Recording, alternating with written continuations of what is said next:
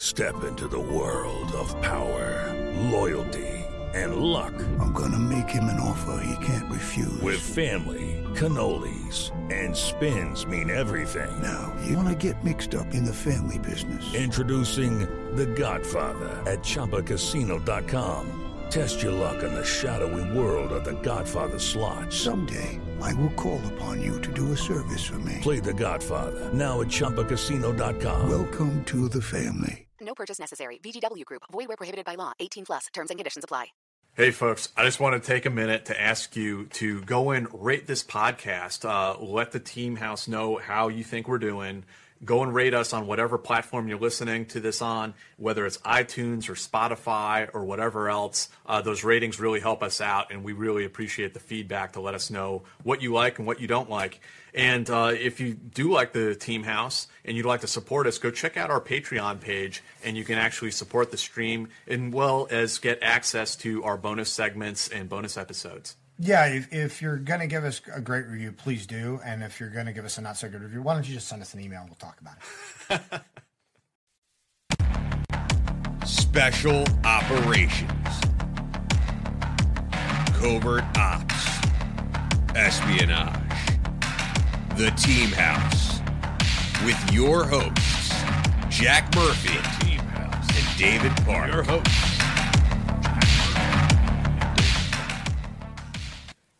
Hey guys, welcome to episode 164 of the Team House. I'm Jack Murphy here with Dave Park. We got D producing, and our guest on the show is Louis Saillon. He is a veteran of Marines Commando, which is sort of the French equivalent of Navy SEALs. I hate to make a direct comparison, but it's the French equivalent of Naval Special Warfare. Louis served 10 years in French Special Operations. Before that, he was a pilot in the Air Force, multiple deployments to Africa and to the Middle East, as well as other deployments around the world, non-combat deployments. And he is also an author. He has a book out. Actually, you can find the book. It's in French, but you can find the link down in the description to the Amazon page where you can pick that up if you're interested. Louis, thank you for joining us on the show at this late hour where you live. Well, thank you very much for having me. I'm very excited to be on the show. And it's the first time I'm introducing my French book to an English-speaking audience, so it's a bit of an experience. Yeah, absolutely. And I mean, I hope that this interview convinces people that this is, or convinces a publisher somewhere out there that this is a worthwhile book to translate into the English language and kind of bring to the English-speaking world. But here on the Team House, we really like to talk to our partner forces, our allied special operations partners around the world. We've talked to people from Denmark, the Philippines, Australia, a number of different places. There's so many allies that we haven't had on the show yet. Ohio. We need to. Ohio. But we're really excited to get this sort of unique perspective from you, Louis. And as usual, I was wondering if you could start off by telling us a little bit about, your background and how you grew up, what your upbringing was like, and what that path was that took you towards French military service. Yeah, well, I grew up in the southwest of France. I grew up in I was going to say middle-class family, but it was a family that struggled to stay middle class. So I was in between low class and middle class, but I never lacked anything really during my education. What I feel, times were sometimes hard, but I went through fine. I did a normal school. My school itinerary was kind of normal. I was never a very good pupil, I think, but things went okay. I was good at sports, good at languages, and I was rubbish more or less at all the rest. But since I think I was a nice kid. The teachers tolerated that, so that went okay. And eventually, I went into high school and I studied physics because I intended in becoming a physics teacher at first. I had no military family. No one in my friends or family were from the military. and it's something I never thought of doing. It came to me at some stage during my physics classes, I think. I felt I liked physics. I liked the world of physics, but something I hated was just sitting at a desk, just like what we're doing now, but just with copies to learn, lessons to learn and stuff. It was just not my thing. So I kind of got bored, and eventually I decided I had to go into something more active. And so that's how the military came out. Well, my first encounter with the military was me going at the weekends. I used to go to university, and then in the evenings and at the weekends I used to work in a fast food. And with that money, I went to an air club, and I learned to fly small aircrafts there. And there, the instructor that actually taught me how to fly, he was a professional military pilot, and he flew combat helicopters. And he's the kind of, so he was my first encounter with the army, and he kind of pushed me, nudged me to go into that direction, and that kind of opened the door to me. And after some time, I settled with the idea of going into the military, and I said, why not try that out? And so that's how I got into the Air Force. So the first army I went into, I enlisted in the Air Force as a student pilot, an officer cadet. I don't know how you call them in the USA. Yeah, like a cadet. Yeah, cadet. Yeah, that would be it. And so I did that for 3 years. I got my diplomas to become a professional military pilot. I didn't get them all, obviously, because it's a long course. But I had all the ones that was equivalent to a professional pilot in the civilian world. So I didn't fly any armed planes, like I didn't drop any bombs or anything, but I knew how to fly a plane basically. And from there, again, I felt this was interesting. I spent 3 years. It was absolutely thrilling. I learned a lot. It taught me a lot of discipline. Flying an aircraft was a bit of a big deal for me. I was just maybe 20 years old, so still a kid. And so it taught me a lot of things, and I learned how to become a soldier, really, and that was thrilling. And after a while, I remember this one flight. with one of my instructors, and it was a very long flight. It was a 3-hour long flight, and although I was a pilot, I was in command. I remember kind of dozing off during my flight because it was IFR, so he couldn't look outside. It was all dark, and I remember just going, "Oh, I'm falling asleep here," and that kind of rang the bell. It opened up a sequence in my head saying, "Is this, the exact thing you wanted to do? Like, is this going where you want to be later on? Can you project yourself in 30 years doing what you're doing now?" Although I knew I was at the beginning, I'd still loads of stuff to learn, and I was just at the very beginning of this. And so that kind of, it got me. It opened a thinking process in the background of my head for a bit, and then eventually one day I saw on the airfield I was on. It's the Air Force. It was an Air Force, big Air Force airfield. Paratroopers came in, and they did a whole week where they did all their jumps for the year to validate their qualifications and stuff, get them up to date. And very kindly, they came over to us and said, we know we're in a learning process, guys. So if you want to, come hang out with us, and we'll show you the gear and give you a bit of a change. Got another one. Yeah, it was a bit like that. Yeah, bit of a trap. And so, of course, I was all over the place. This is fantastic. So I went to see the guys, and they told me about all this. And eventually, the pilots came to see us and said, "Listen, guys, we're doing jumps all week. So if any of you want to come and hang out with us and stay in the cockpit during the jumps, in between your flights, feel free." So I was, next thing you know, I was in the cockpit with the guys. They were flying the plane, and I was just observing what was going on. And eventually, I go at the back at the cargo, and I see all those guys geared up with the helmets, with all the stuff, the NVGs, the guns everywhere, the chutes, and I remember thinking, there's this awkward silence at the back. Like, it was very noisy. There was noise of the engine, and eventually the ramp drops open, and there's the wind whirling, and it's cold. But the guys were they looked very calm. They looked very confident. Even this guy that was lying down on that box and that was about to be pushed off the aircraft.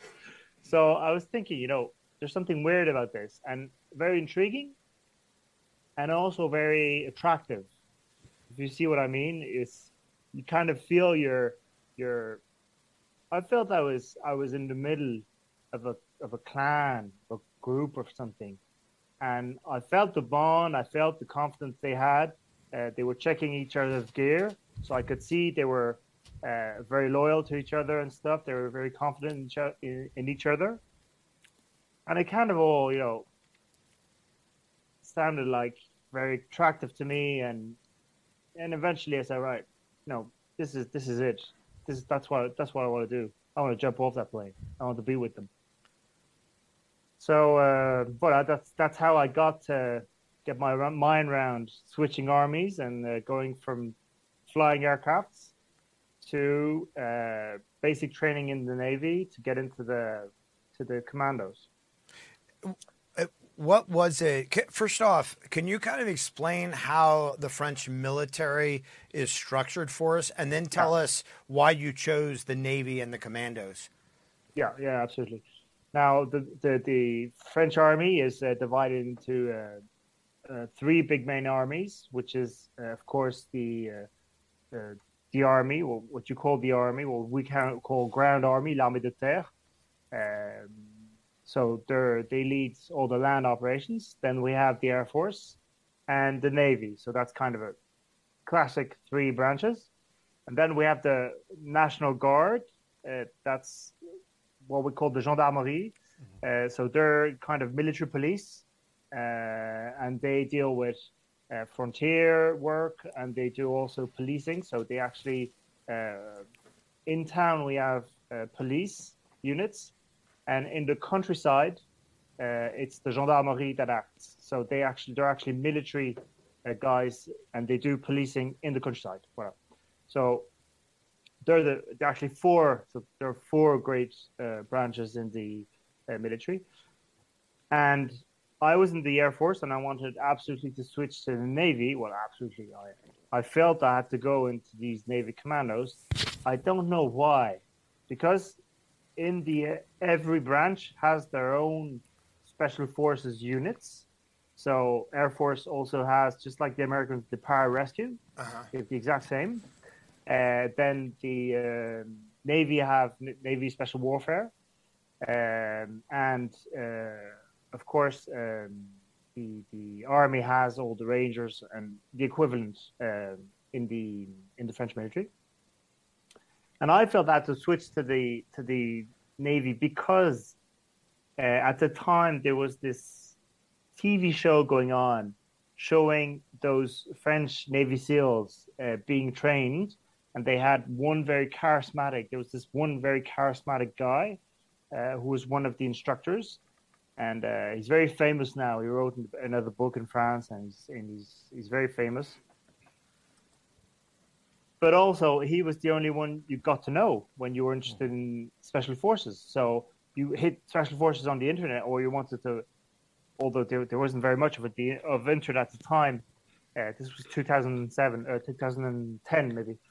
The only thing you got information from was this training of Navy commandos. So I didn't really know about pararescue or Rangers or anything else, and also the rumor, because that's all the intel I had was rumors, was that the training course was extremely hard, and it was probably one of the hardest in the army that you could go through. And that I knew nothing about this, and I was like, I knew no one from Spec Ops, I knew no one from the Navy, and so I just said, right, sounds hard, and I just feel I have to go through this, so at least I can confront myself to my decision, and whether I get through or I break my teeth on this, at least my conscience is clear. I know where I've been, and Mike Horn, the famous adventurer Mike Horn, the guy from South Africa. Do you know about this guy? No, I'm not familiar. Not offhand, no. Not familiar. But anyway, he went around Antarctica by foot. So he did that by foot, and he went against all the winds and tides, and all. And when people asked, they said, "Why did you go against and not with the winds and tide?" And he just said, "If I did it in the right way with the winds and tide, all my life, I would have wondered whether I would have managed to do it the other way around, the hard way, basically." Yeah. It was kind of the same idea here. I was going, right, this sounds hard. I could just enlist in any regiment in the army and just go, right, I want to do infantry stuff. Eventually be a para something, I don't know what, or I want to do the same thing as these guys were doing. The guys, I eventually got to know what the unit I was with, because at the time I didn't know who I was with in the cargo of that plane, and I discovered later they were GCPs, so it was kind of elite soldiers in parachutist regiments, and so I was like, I could very well go there. Mm-hmm. But since I heard about this training for Navy commandos, I was like, all right, I'll go and break my teeth on this first, and then we'll see. But I want to go through this, so hold on. So that was a bit of the origin of my decision, and that was one of my first, let's say, big accomplishments. Was not only taking the decision, but also having to go across one of the worst enemies I ever went across in my life, which is the French administration. And that was a bit of a big deal because I had to go from the Air Force to the Navy, and there is nothing scheduled for that. Nothing's made. There's no pathway for that, because you're trained to be a pilot. People are investing in you to become a pilot, and so they expect you to to go from A to Z in your training.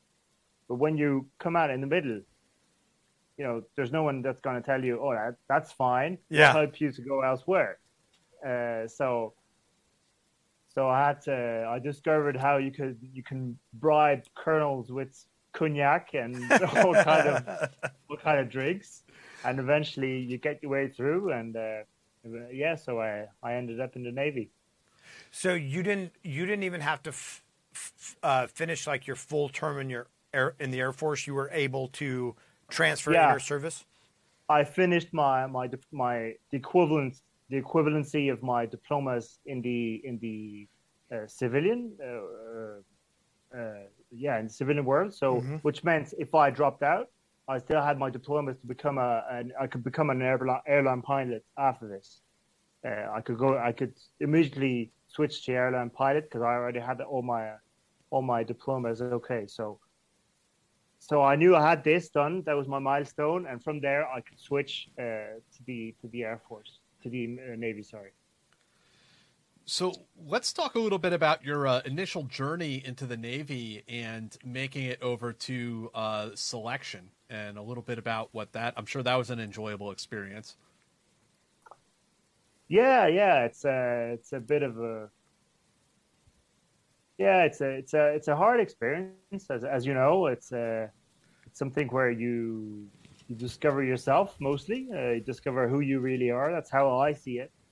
I ended up in the Navy, and I did basic training in the Navy to become we have the equivalent of infantrymen. It's like Marines. Yeah, basically it's like Marines in the Navy. So they're infantrymen, that work for the Navy. They keep the ships. They're the one deployed with the ships.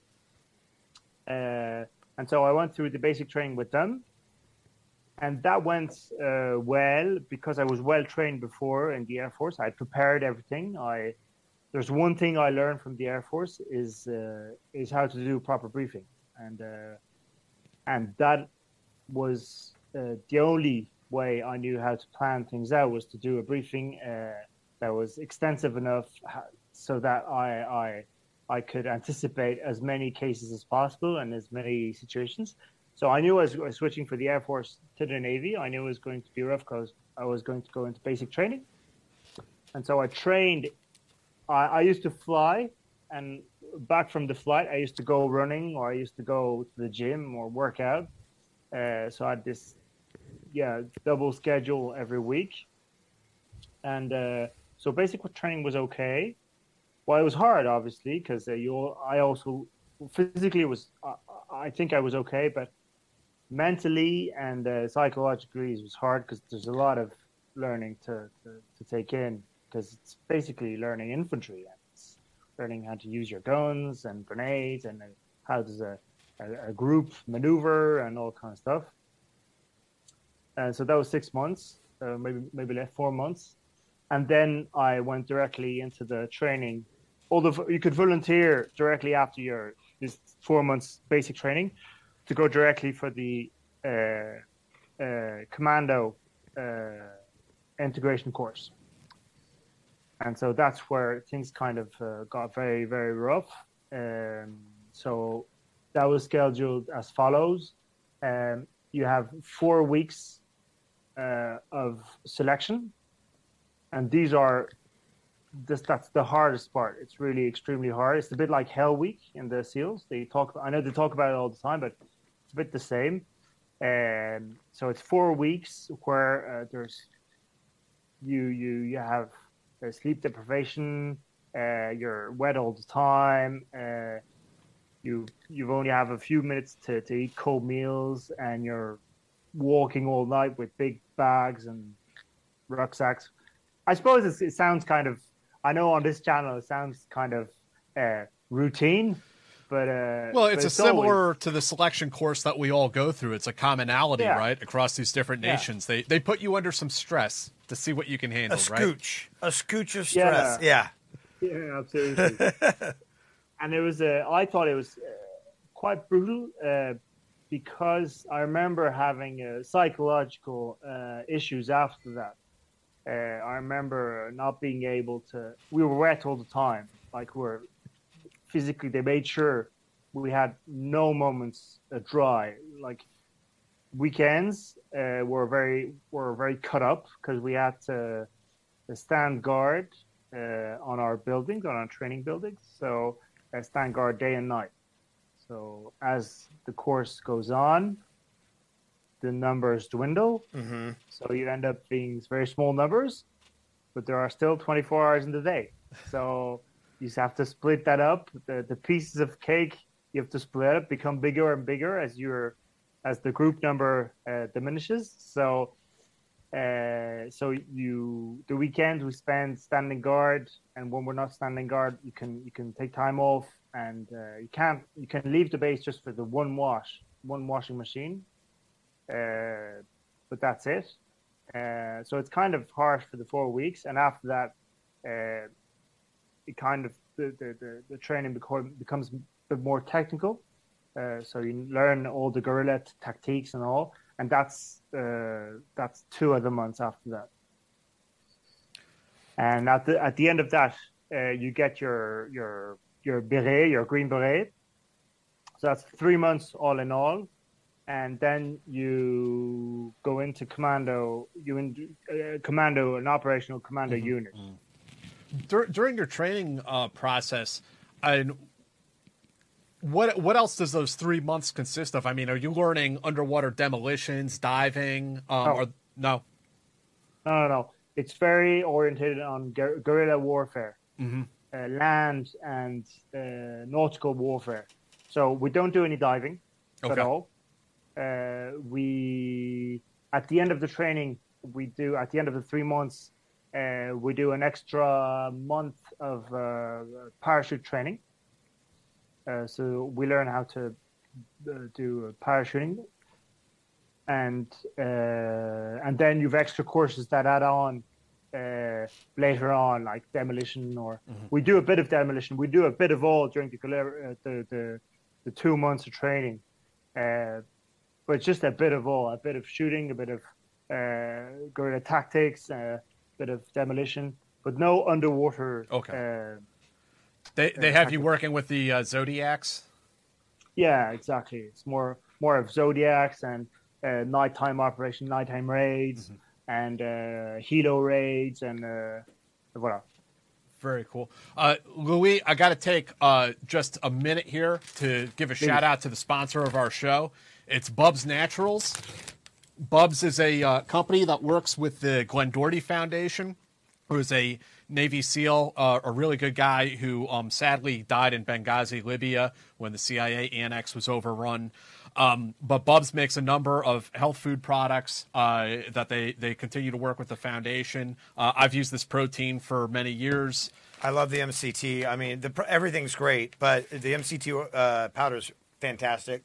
This is a new product they have, these gummies, apple cider vinegar, which I promise they don't taste like vinegar. They taste like normal gummies. They're delicious. Help with your digestion. And the protein is interesting because it's flavorless, completely flavorless. You mix it in with coffee, soft drink, whatever you want. And so you go to bubsnaturals.com, use the promo code TEAMHOUSE, and you'll get 20% off your order. So that's bubsnaturals.com. Use the code TEAMHOUSE to get 20% off your first order. We're really happy to support this company and work with them. So go check those guys out, please. All right. Thank you, Louis. No problem. Which operational detachment are you assigned to? And actually, we should take a little pause here, I think, to talk a little bit about the history of your unit. If we could get into that a little bit, to give people an idea of where these guys came from, what their origins are, and sort of what their mission is. Yeah. The French commandos in the Navy, you can break them up in 5 main units, actually, and they all bear the name of a deceased commando that either died during Indochina or in Africa. So they all have 4 very famous French famous names. Sorry, so there's Montfort, Trépel, Jobert, Pinfantignaud, and Hubert. And they all used to have a very specific application. So Montfort used to be demolition and mortars and long-range shooting. So that would be their specialty. Trépel and Jobert would be kind of the same. They'd be assaulters. And Pinfantignaud would be recce. So they'd go in for reconnaissance techniques. And then you have Hubert, and they do all the subaquatic warfare. Is that correct? Subaquatic? Subsurface. Yeah, subsurface, yeah. So they were specialized in subsurface. So now we kind of have mixed them all up because of the operational needs. We have so much need of human resources on the battlefields that we kind of had to mix everyone up and say, we all do a bit of all now because we couldn't afford having, just 2 units deployed at the time. So now they all deploy at the same time. Well, one after the other, but we had to have them. They all got sucked into counterterrorism. Yeah, exactly. Yeah. But they try and still keep a bit of a specialty in each one of them, especially in Hubert, since they are the only ones that do subsurface actions. But all in all, we kind of mixed now, and we kind of do a bit of all in every unit, although each unit is still is still independent from the others. And then we've. No, go ahead. I'm sorry. Go ahead. With 2 extra units that have added on with years that are Kiefer and Pourchardier. And Kiefer and Pourchardier are 2 units that one of them is for all the vectors. So either parachutes or ships, ribs, all that kind of stuff. And Kiefer is a unit that it's a pool of specialists. So all the K9, electronic warfare, all these guys will regroup in Kiefer, and so we'll go and grab one of them for a specific mission or whatever. That's how it works. And which one were you assigned to? So I did time in Trépel and Jaubert, and they're both Salters commandos. Because I like banging doors in. Yeah. And what is the sort of the operational history of those 2 units, if you could tell? I mean, they were created during the Indochina War that was in the 50s. Vietnam. Yeah, Vietnam. They used to be river units, and they used to do raids. They used to have boats, big ribs, and they used to do raids all along the rivers that went into Indochina to kill and capture basically units and overrun outposts, enemy outposts. So it was very early they had acquired a bit of a commando style because they had to be fast, they had to be brutal in areas that were usually possessed by the enemy, or they were held by the enemy, and all the most of the knowledge the commando got from guerrilla warfare comes actually from the British, because all that warfare we used comes from the Second World War, where the French troops, when the German armies overran France, part of the French troops disengaged France and went to other allied countries, and some went to England, where they learned all the SAS techniques, and they brought them back to France at the end of the war.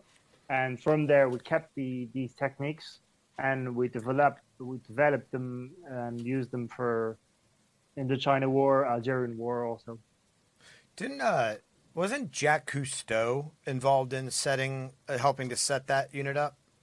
Well, Jacques Cousteau did a lot in subsurface activities, because he's actually the guy who invented the scuba détendeur. The scuba system. Scuba system. He invented the scuba system. So that was a major asset for divers. But I think the guys that were the most the leaders in the area of the subsurface warfare were the Italians. Yeah. Italians had fantastic the mini divers, subs, combat divers. Yeah, and I think we transferred some of the knowledge from the Italians also for the combat divers. Fascinating. And then you get there in 2010. Had these assault units already been deploying on the War on Terror or other French military missions? What had they been up to? I remember arriving at my unit. First big event that took place was a ceremony. So we all came out with our kits, our brand new kits, and I was lined up for the ceremony with my new unit. And the ceremony was for the arrival of the. Oh, I'm losing my English. I'm sorry. That's okay. Of the coffin of one of the guys that are just deceased in Afghanistan, and his teammates were there, and they were also crippled. They were alive but crippled. And I remember my first ceremony was this coffin coming in. So I was barely arrived, and I was like facing with what was going to happen to us. So yeah, it was a bit of Afghanistan was a big thing for French units, and I remember all the changes that involved because before Afghanistan we didn't have as we had the odd mission here and there, but we didn't have things as intense as people could find them in Afghanistan. I didn't do it in Afghanistan, so these are stories I heard from, but I noticed a real change between the beginning of my time in the units and the end, where I remember training my first counterterrorism trainings where we used to stack up against buildings when we had to clear rooms, and we throw the grenade, open the door, and we'd run in, and people were rushing to take angles, and I remember thinking, "Oh, this is rough," and when one of your senior. Okay, round two. Name something that's not boring. A laundry? Ooh, a book club. Computer solitaire, huh? Ah, sorry, we were looking for Chumba Casino. That's right, ChumbaCasino.com has over 100 casino-style games. Join today and play for free for your chance to redeem some serious prizes. ChumbaCasino.com. No purchase necessary. Void where prohibited by law. 18+. Terms and conditions apply. See website for details. NCOs would catch you thinking, you go, well, this is the real life, we know the real deal is the first guy, second guy that goes in, they'll probably die. So, but that's the deal. And I was kind of going, oh wow, that's really weird. I remember taking shots, with the training rounds, taking shots and then hiding and then going, well, I can't go in. Like people are shooting at me, and my NCOs going, what the fuck are you talking about? Just push in, And I kept saying, push in. And I remember going, oh, this is rough. I don't get this. And eventually with time and all these tactics moved around. Yeah. And that was, to me, the consequences of Afghanistan and on the guys we lost. And I saw it in this room clearing, which is kind of the pinnacle of the counterterrorism units. Yeah. Is, clearing rooms. I saw the difference. And at the end, we started, clearing the room from the outside. Yeah. And taking, opening angles from the outside and all. And I saw the mindset totally changing between the beginning where we had to push all the time, and at the end where you'd stop yelling and you do things nice and slowly and take time and open up discreetly and try and be, and made a lot of sense. But then I was the new guy. I couldn't say anything, and that was perfectly okay. But I felt the change over time. Yeah.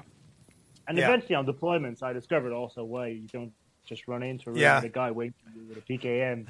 Yeah, right. And makes sense, Yeah, and we've talked about that with people before too, because Jack and I both saw it also, where there, in the late '90s, like the hostage rescue model was the model that everybody was using, which is you're trying to save a hostage. So everybody you get all the guns in the room at the same time. Everybody dominates their point, and you collapse your vectors and this and that.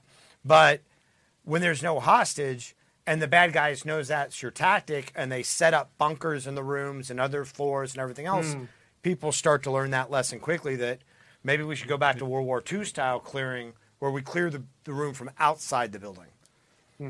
When I'm dating myself a little bit, but when I got to Ranger Battalion, it was 2003, and I think our CQB was still a lot of lessons learned from Somalia, from Mogadishu, and you're exactly as you described, Louis. Changed drastically, very quickly too, over a couple of years.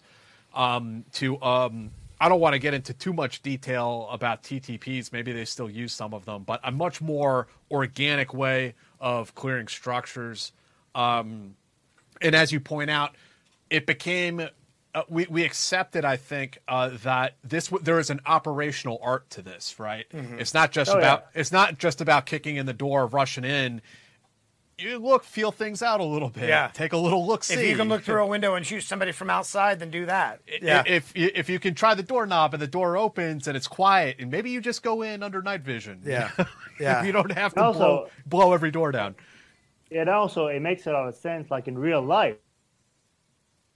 Like if people shoot at you with the 7.62 rounds, it's bloody. I mean, I've seen people duck and dive for you're not standing up and holding your. Yeah.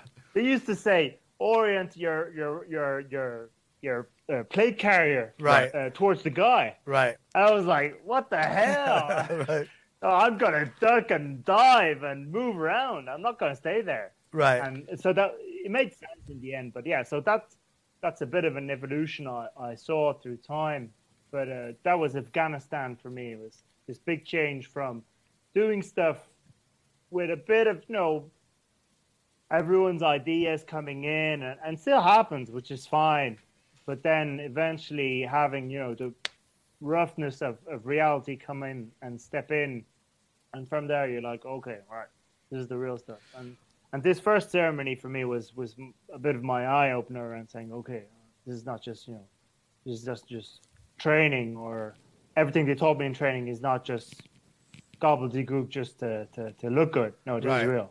And what was it like when you showed up to your first maneuver element? I mean, if you could tell us a little bit about what that was. Is it a platoon? Is it a squad? What is the? It's a group. Okay. Yeah. It's a group, and we're around 10 guys. A group is around 10 guys, and I was new guy in there, and it was rough. Because it was the way it is. It's very strong hierarchies. I think they're mostly fair, but they are very rough. So you can't mess around, and it's the real deal. So and they're all Afghanistan veterans. Exactly, yeah. And all the guys were coming up with these Afghanistan stories, and I was with all the other new guys, and we were like, "Oh God, this is serious!" Like, what they tell us about the stories, they tell us like with in a very non-important way sometimes, like saying they don't want to brag, and so they just come up with a story during an exercise or something. So, oh yeah, guys, remember this can happen because they happened to me, and when they say that, like our eyes light up and we're like, ooh, this is the real deal. So it was kind of exciting also, and to have these guys around. But it was rough because they were expecting the best out of us, and in the end, after thinking, with time, I realized that 3 months of a selection and training process, plus a few extra training weeks after that, is very little for a commando, since there's a lot of knowledge to gather. There's a lot of things to update all the time, to train for. So yeah, days were long, and as a new guy, it's a bit of a big piece to bite. So was there a formal? I'm sorry. Please go ahead. No. Oh yeah, you're going to ask, is there a formal way to for people to come in? Yeah, there is, and you get a bit of a what's the word? Like an indoctrination type of thing? Yeah, and a bit of an indoc, yeah. And so you have to, do maximum press-ups, push-ups, and they give you loads of stupid tasks, and kind of try and see where your limit is as a teammate. So that comes up very fast, and you've loads of physical and technical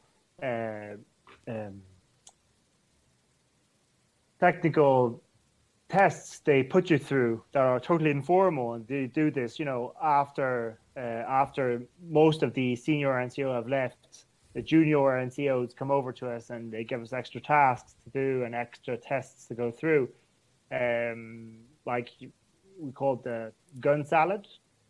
It's where take variety of guns, and mix them up in a box and NVGs on, and here you go, trying to put them back together and all kind of stuff. So yeah, interesting. Yeah, there's a lot of that. Yeah, and I feel also that has strongly diminished the intensity of it.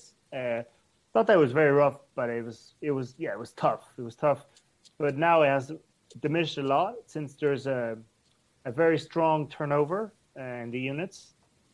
Because of all the deployments to Africa, Middle East, and elsewhere, since people are deployed very often, there's a bit less of this indoc when people come in, because people don't have time to mess around with the new guys. Right. And we want the new guys not to be able to do this gun salad properly with NVGs, which makes little sense. Right. We want them to be able to go to the range more often and be able to be operational as soon as possible. Right. Because we need them on the field. We need them on the battlefield. So yeah, that kind of has diminished. And I think it's good. It's good because I believe in well, it's good and it's not good, of course, because it's good in the sense that it's good to be operational fast and to be professional fast. That I approve of. But then the indoc is also useful, I think, to create bonds before going to war. Having bonds with your teammates is something that's interesting because it created a lot of bonds with the new guys. All the new guys we used to group together and help us out each other, and so that was very useful, and it helped a lot create bonds with each other that we still have today. So, around what year was it that you arrived? I arrived in the units in 2010, I think. Yeah, thereabouts. Yeah. So was Afghanistan still very hot? Yeah. I know, very hot. But you. Yeah. Okay. Tell us Mali, about. Go. Sorry. The thing is, we were at the end of Afghanistan for France, and 3 years later, Mali opened,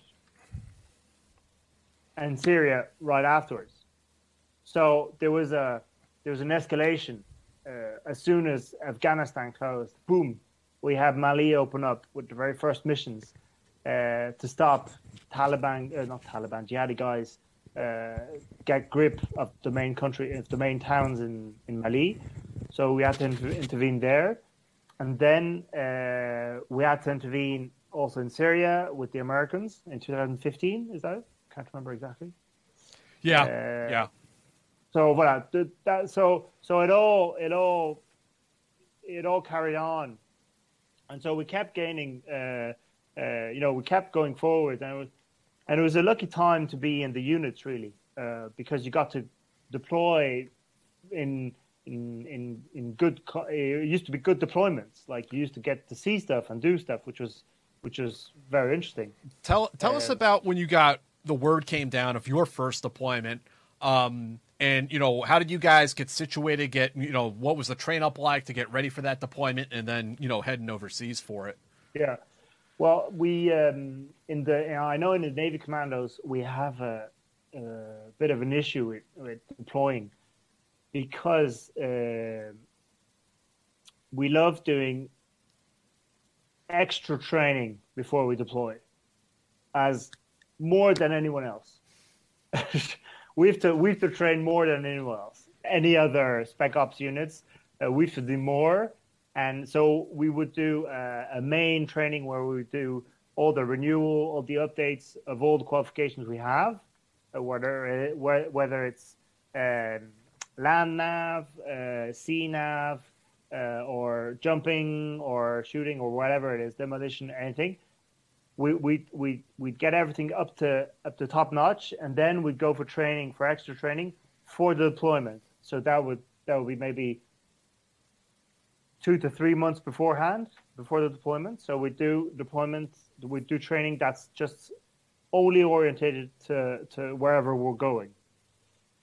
So if we would work with helos on the deployment, we'd try and work with helos beforehand in the same way. We'd go for people, our instructors would set up scenarios that would look like what we're going to do, and so that would get us prepared for the area, and then we'd have a bit of a bit of leave, and then we'd deploy on the mission. And so we knew some missions were more dangerous than others, but we deployed all the same with the same preparation every time. I mean, you never know what's going to happen. So, yeah. So whereabouts generally were you going on the first deployment, and what was the mission? First deployments were Africa, and some of the missions, it was counterterrorism, but oriented to there was both counterterrorism and anti-piracy. So we did a bit of both. We prepared for both. But then the most interesting ones were a couple of years later, where we deployed more into Sahel, and that was purely counterterrorism. And they were the most interesting to me because we're very lucky to get onto real combat missions where it was really rough, and we'd get we'd have proper orders and proper leaders that would push us into combat. That was really, really interesting. Was the French public very aware of what was going on in the different parts of the world, and that you guys and other French elements were involved? Yeah. People are quite aware because French people tend to have a special attention over Africa. Africa used to be half, maybe 1/3 or half of Africa used to be French. They used to be French colonies. So a lot of African people, a lot of African countries still speak French, and so we still keep a lot of links with these people. And so whenever we get deployed over to Africa, people have a special, they're interested to know what's going on. Whereas whatever's happening in Yemen, no one cares, or elsewhere. So there's a special problem with Africa, and then Middle East also. People are interested in, they are aware because they're still close. It's kind of around the Mediterranean Sea, so I feel there's a sense of closeness on what's happening, and so people are kind of conscious. Although these recent wars weren't wars like what France has known in Algeria or Indochina, where we lost something like 50,000 or 70,000 men. Whereas here, like I remember in Mali, we lost 53 men, which is nothing like compared to these other conflicts, although they are very close in time to us. So there's also a kind of a sense of importance in the awareness they have of the conflict. Like, they know there's a conflict going on, but since there aren't very many people, very many French dying. It was the same in Afghanistan. Not very many. I think we lost something like 80 men or something.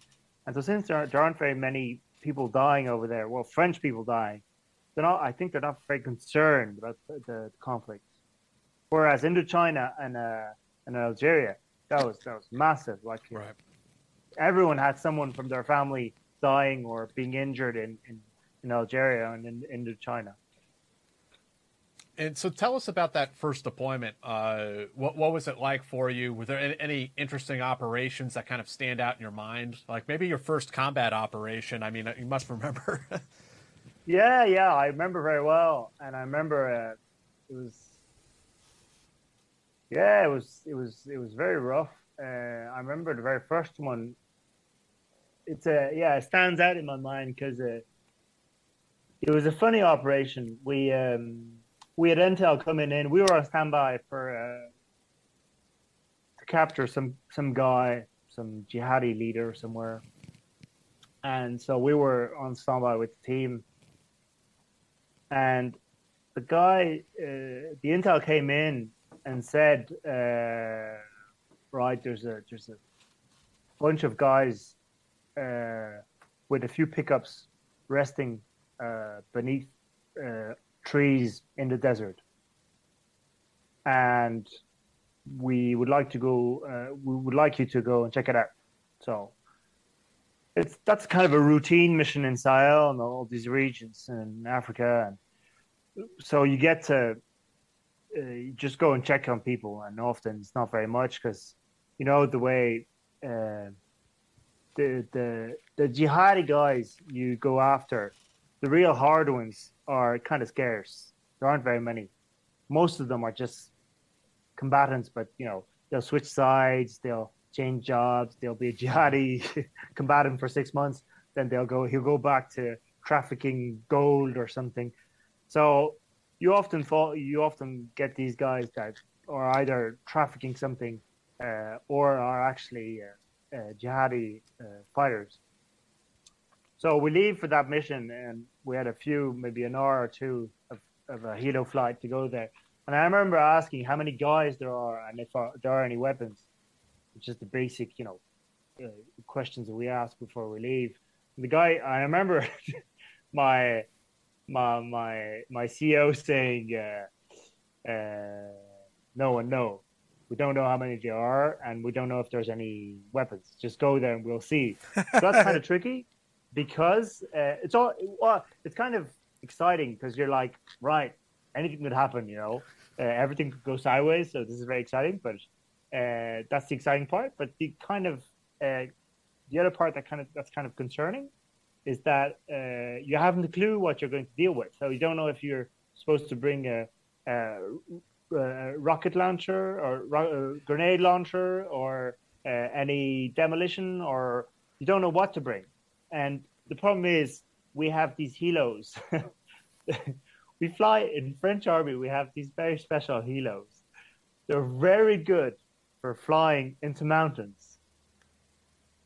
At the top of mountains, they can go very high because they're very high quality suppressors at the front of the engine, so they compress the air very well. They hold records actually for flying at the top of mountains, but in the desert, it's a scam. It's a scam because the heat, the temperature is so high. Mm-hmm. They consume too much fuel, so they have a very low cargo. So that's an extra stress on us. What is the helicopter? Is it the Lynx? No, it's not the Lynx. It's a Puma. Oh, Puma. Okay, gotcha. Yeah. Yeah. And there are different versions of them. I was on the very modern version with gunners on the sides and stuff. But the guys would go like, it was a. I remember later on as a team leader with the same helos. I remember having to fight with the pilots to get that extra 5 kilos onto the cargo. And I remember in the team we used to have to drop all the water we had. Right. Even in desert operations, we drop all the water we have just to get the extra commando on the lightweight guy, the one that was 60 kilos. We'd get him on, and we'd drop a few mags in a bit of water, and we'd get this extra guy on. Oh my God! So it was very complicated for us to get to know what gear we had to bring and how much we could bring, and so. Well, so for instance, I wouldn't bring. When I became team leader later on, I would not use any machine gunners anymore because they were too heavy. Ammunition was too heavy, and also they were not precise enough. So I'd drop out all the machine gunnery and take only sharpshooters. So I'd have 2 sharpshooters in one group because I felt they were more useful and I could make more out of them than a machine gunner. Like a machine gunner can't clear a house. or I can. It can. Yeah. And in a harsh way. Right. Whereas my sharpshooter, if he has a short gun, he can actually clear rooms if he has to. So it was a bit of a negotiation every time we left. So this went on for this mission. Negotiations. We didn't know what we were going after. So we didn't know what kind of gear we had to use. So we had the standard kit we'd always use with a few grenades, a bit of all. We'd leave, and And I remember this was in full daylight, which was pretty unusual because we often use, of course, nighttime operations in Hilo because the drones would see things much clearer because of the heat contrasts. And also we'd have NVGs. The enemy wouldn't have any, or very little. So combat superiority would be for us at nighttime. But this mission was taking place at daytime because they just felt we had an enemy that was very volatile. Can I say that? Yeah. So yeah, the guys at the sound of an engine, they'd pack up and leave and drop guys off during their pass, so we'd lose everything. At the end, there would be anyone left. So we had to act quick, so they decided to deploy us in daytime. So we all went on to the Hilo, and we didn't fast rope over the area. I remember before reaching the area, I try and listen at the comms and the aircraft to know what's going on. And I remember this... the chattering going on and trying to realize how many guys there were. And at the beginning, I thought it was something like 3 or 5 guys. But then at some stage, I hear 3 or 5 guys, 1 or 2 pickups, 1 or 2 technicals. And I hear motorbikes leaving the area. I hear guys running off the area. And I'm like, how many guys are there? Like people, there are people everywhere. In my comms, I only had to figure what was going on because I couldn't see. But in my comms, I was like, that's a lot of people, running around. And this was the drone transmitting all the information to us on the Hilo. And maybe 3 minutes before landing, I start to hear gun sounds in the comms, and I hear, and I'll see this afterwards because afterwards I took up the footage from the Hilos to see what was going on, and there was this scene I'll remember all my life. I saw a Rambo scene in real life. We had what would usually happen with the Hilos is that with the transport Hilos we were in would be preceded by the Tiger Hilo, which is the equivalent of the Apache, maybe, yeah. And so he had all the missiles and rockets, and he'd especially have this 30mm gun that's linked with the helmet of the pilot and stuff. And so he was starting to shoot at people downstairs. And I remember his camera pictured this guy. He was shooting in the sand and in the bushes, so it was, makes a lot of dust. And I remember this guy popping out of the dust with a heavy machine gun, PKM, and the band that was dragging. He was dragging a long band of ammunition on the ground, and he just took the gun from the hip. He started shooting at the helicopter, legs wide open in the middle of nowhere, going everywhere to the Hilo.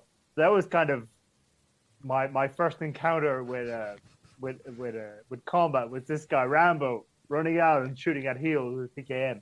So eventually, that guy got shot very fast, although he ran a bit because the pilots would shoot and they would do massive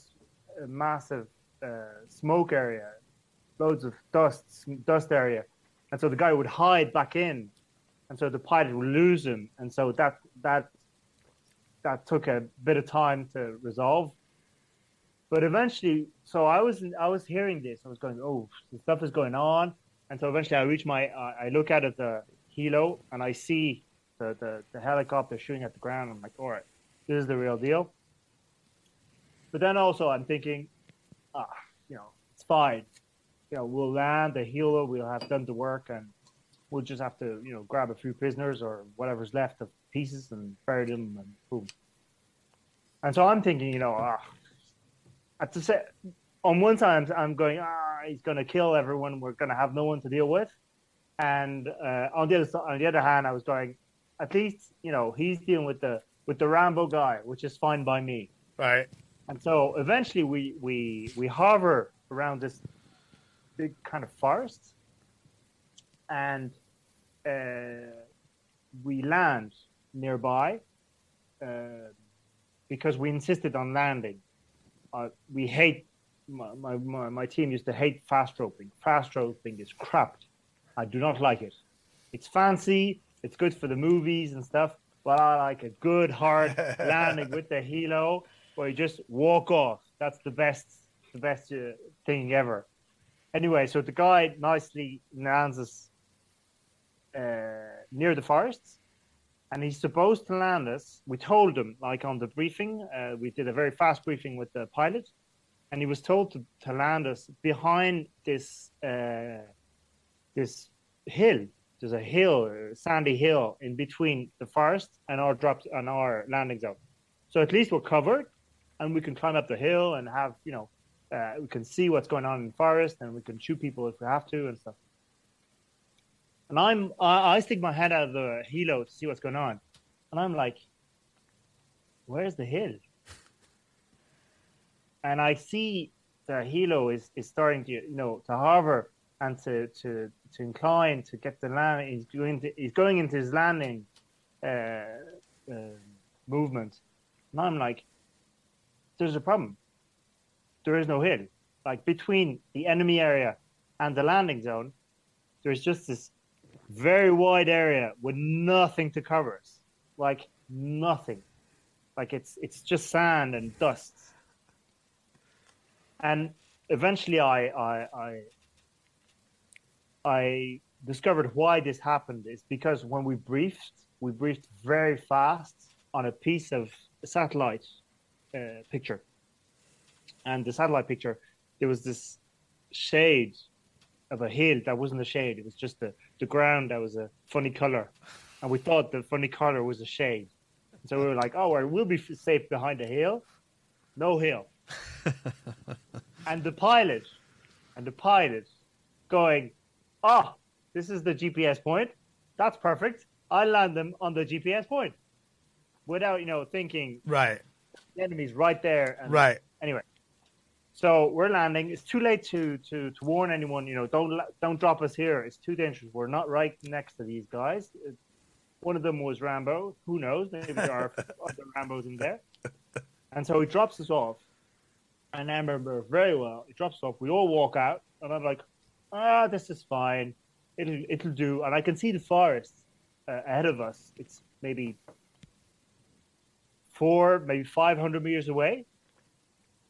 And I can't see anyone because it's dark. The way in the distance, beneath the trees, you can't really see people because of the shadow, and you can hide in the shadow very easily.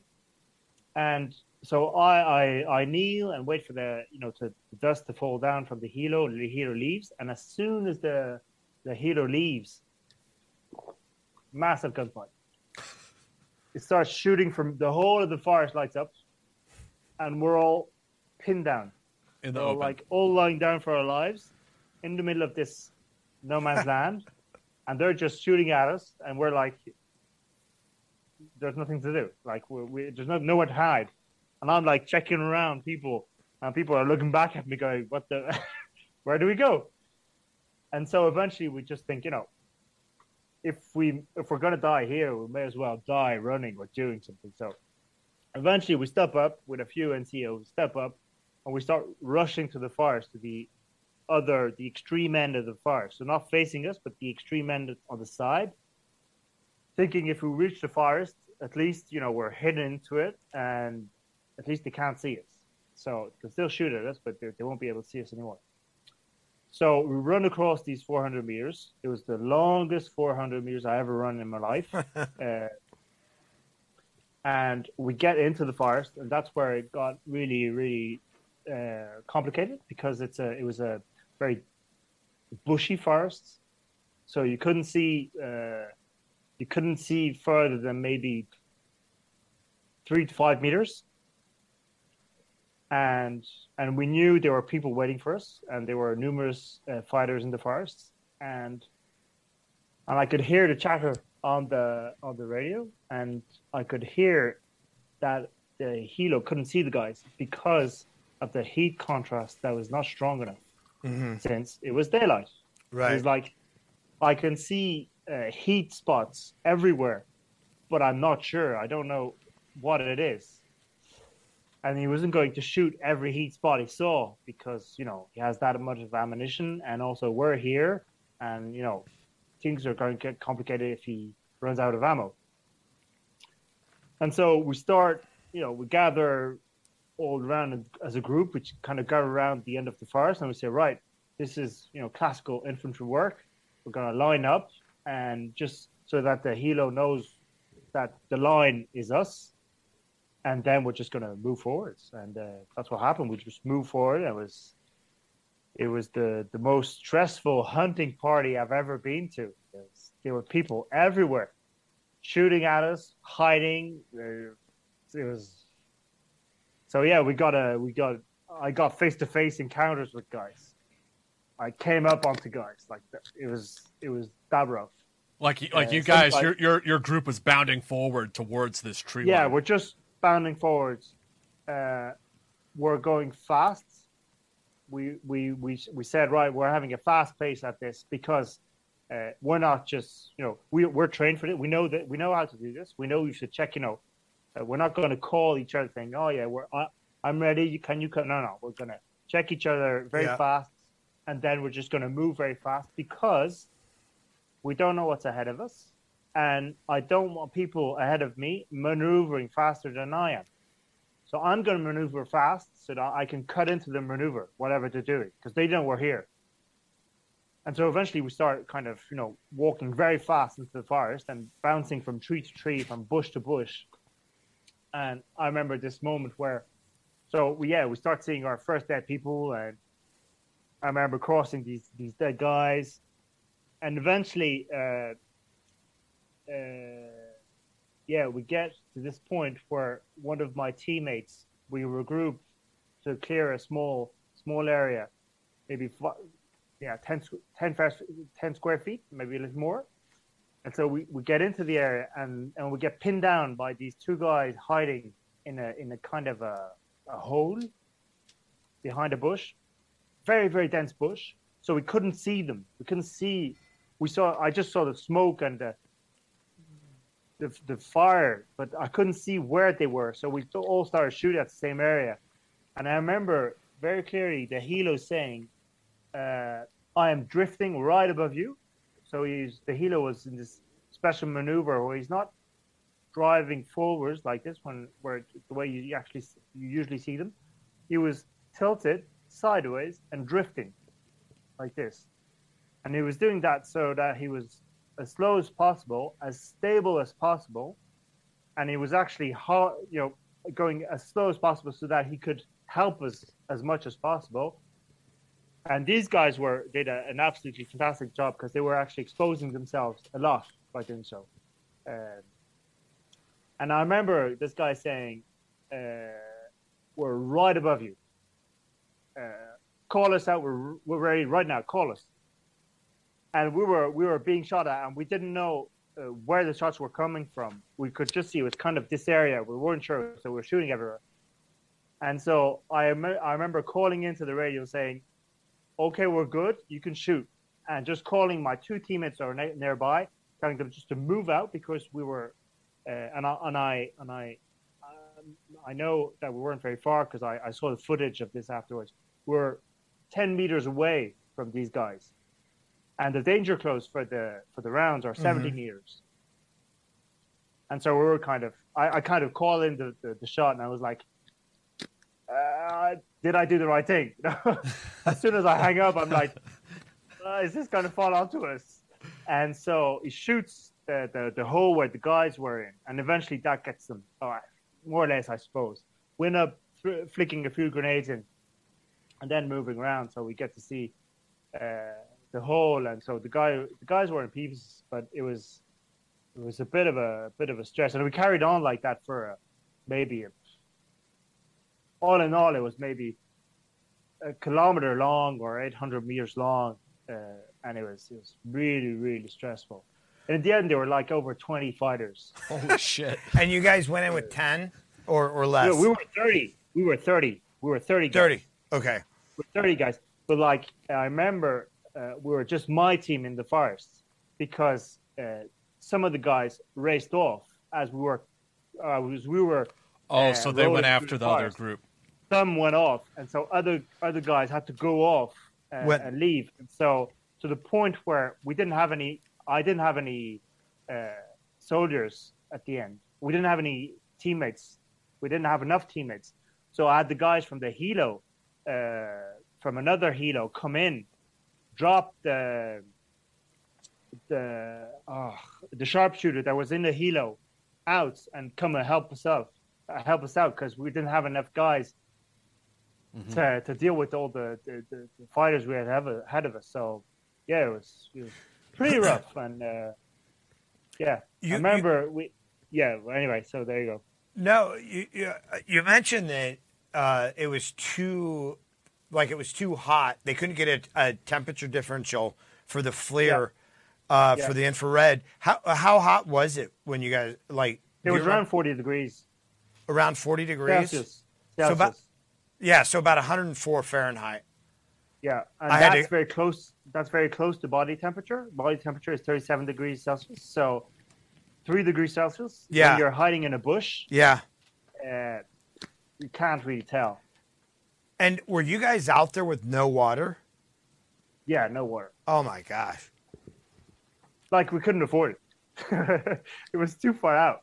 It was like But then it went fine because the helos, came in and out, and after that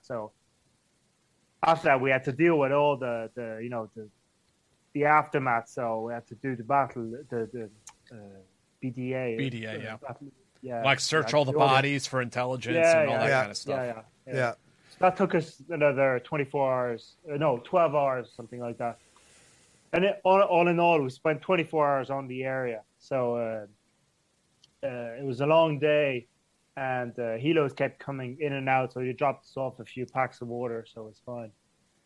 But it was a bit of an experience, and it was good fun though. We lost no one, which is absolutely amazing. Yeah, amazing. I still don't know how it happened, but I remember getting this one guy.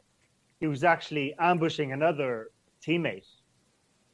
Like I remember moving around a bush and seeing. This is the funny part. I remember going around a bush, and another of my teammates was on the left, and he was going to face that very bush I was cornering. I just checked the bush and move on, and then something goes. There's a light that flicks on in my head, and I'm like, the bush had something weird in it, and there was a surface that wasn't right. And I remember going, there was a round surface in the bush, and there was spiky bushes with no leaves, just spikes. And like there's something round in the spikes. It was wrong. And then I came back a few steps, and I'm like, that's an ass.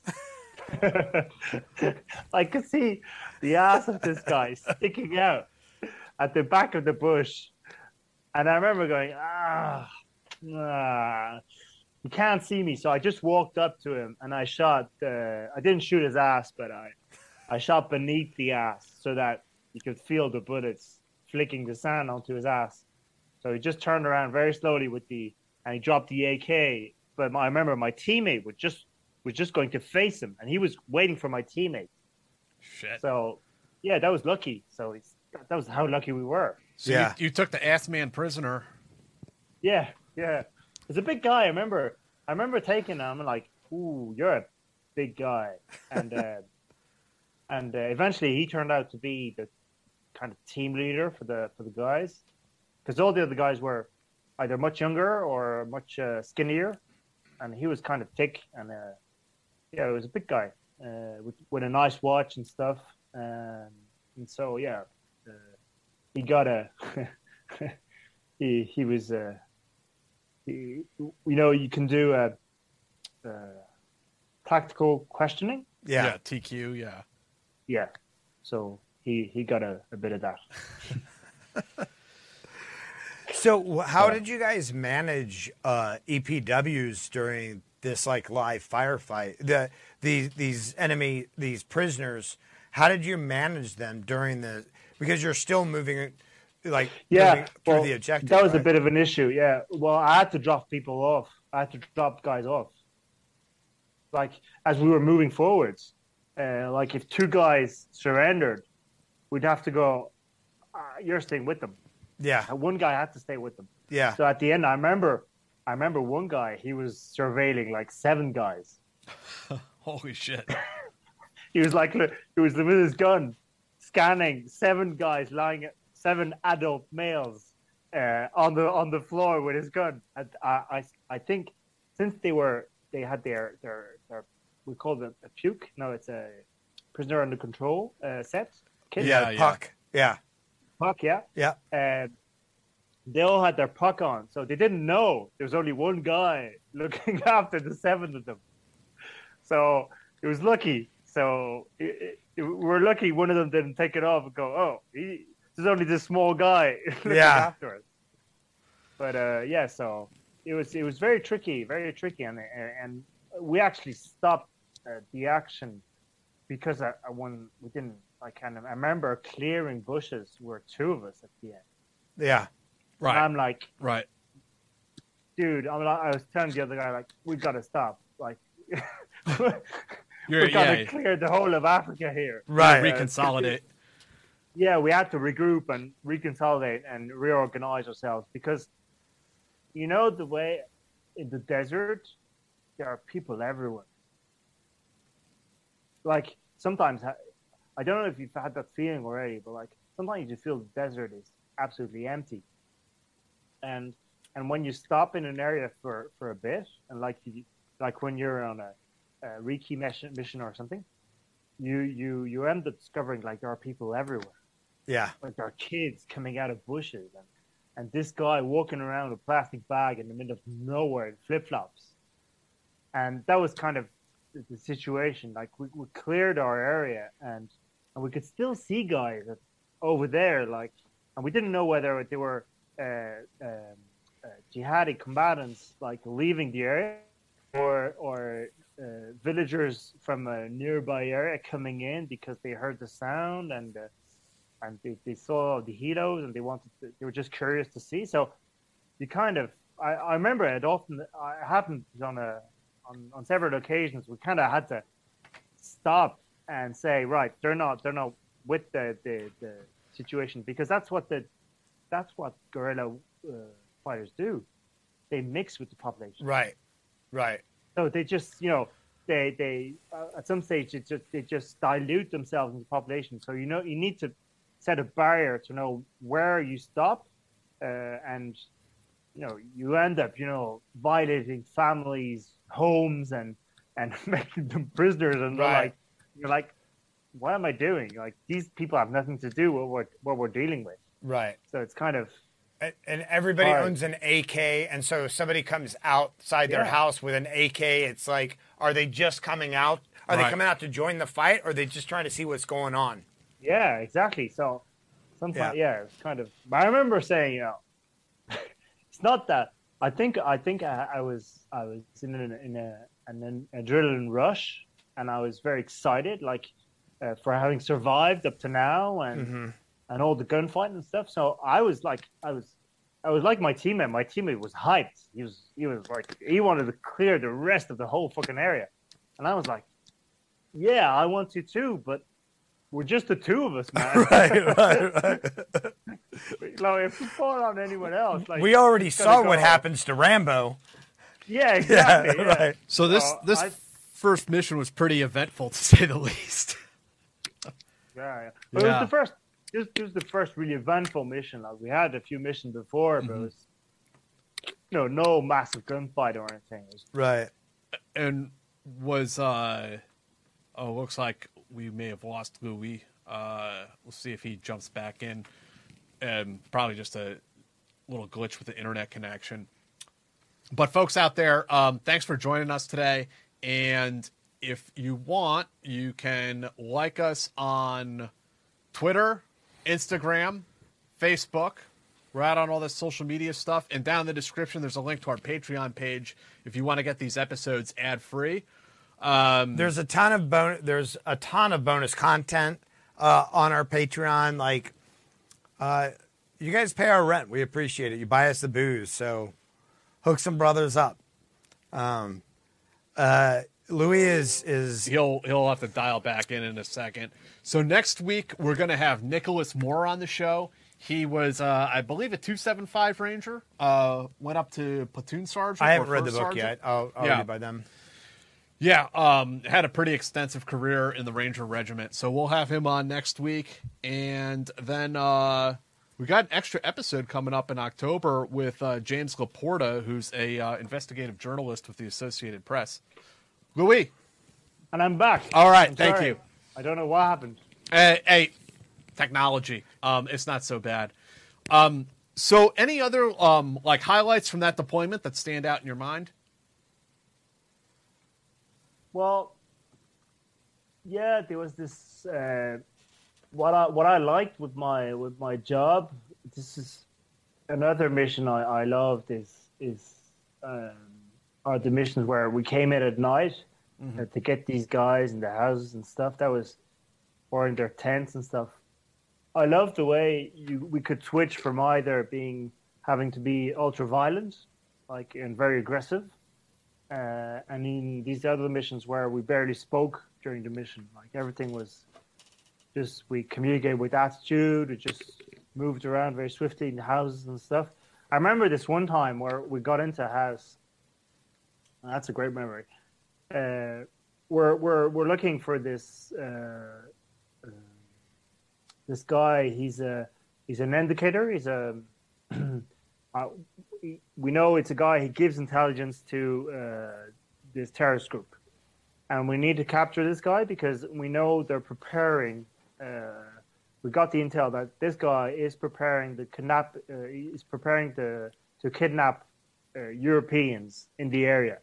So we have to intervene and grab this guy beforehand. And we have these two buildings, and we're two teams on the job. So building A and B, it's in town, and we drive into town. We park the cars. We walk a few hundred meters in the darkness, and there's no word spoken. And I take building A with my team, and the other team takes building B. And we walk into this house when we get the green from Paris, and they tell us, okay, you can go in. So we step in, and what I loved was that we had a senior NCO that was he was linked with the CO. He was very experienced, but he was a bit of a bouncy guy. He was very excited, very, very, very easily. And I remember him being very hyped for the mission and kind of pushing us and kind of roaring, calling out orders very loudly. Whereas we were in the middle of a town, and I was in town, I'm not at ease because we had no helo. We had just one drone extremely high that couldn't see very much. No helos to stay discreet. And so I knew that if things had to go sideways, we're a small team, so we're not going to do very much. We're not going to survive very long. So we're better off, not doing any sounds, not, real commando style, really. And I remember having this guy, and he was just annoying me because he was jumpy and he was moving. CEO was a great guy. CEO he was a really calm guy, and everything was really easy and soft with him. But the NCO he was linked with, that was over us, that gave us orders. He was just a pain because he was moving around and very excited and stuff. I was like, calm down. This is going to go fine. We're just grabbing this guy and leaving. So anyway, he gives us the green, and he roars it. He goes, oh yeah, guys, we've got a green, and we're just outside the door. Follow me, and you will survive. Iron Mike. Get to the chopper. Yeah. And I'm like, we've reached up to here, and we have had no radio conversation, no radio exchange with the rest of the team, because we have this policy where we say, I used to be the radio guy in my team, and I know radio always works during training and before we leave, and as soon as we Right. need them, they're not there anymore, right? That's a classic. So I used to say, no comms. Comms only if there is a problem. So, call out people if there is a problem or if there's something you can't deal with at your level. And so I remember just before reaching the door, we left a guy in the alleyway. That was a bit of a there was a bit of a story, funny story also, because we had a sniper, two snipers covering the roofs, so they had to climb onto the roofs as we were walking to the door. These snipers had to walk to the roof, and there's this alley where we said right, we'd have to drop off the ladders in case the door wouldn't open, and so we'd have the ladders handy if we had to climb into the compound, etc., blah blah blah blah blah. And I remember there was a bit of a race to leave the ladders, because the last one to leave the ladder would have to stand to stay posted in the alleyway, and that was the thing no one would want to, because everyone wanted to be in the house. Of course. Right. And so he was the last one. So there was a bit of a race, I remember, to leave the ladder and go stack up and not be the one at the end that had to stay in the alleyway. I'm saying this because the guy in the alleyway got eventually, during the operation, got two guys walk up to him in the middle of the night. This was a nighttime operation, so two guys walk up to him, and he eventually just pushed him away with his laser. He didn't even shout out at them. He just lasered them and said, I'm armed, I look dangerous, I am dangerous, just stay away. And he didn't even calm that.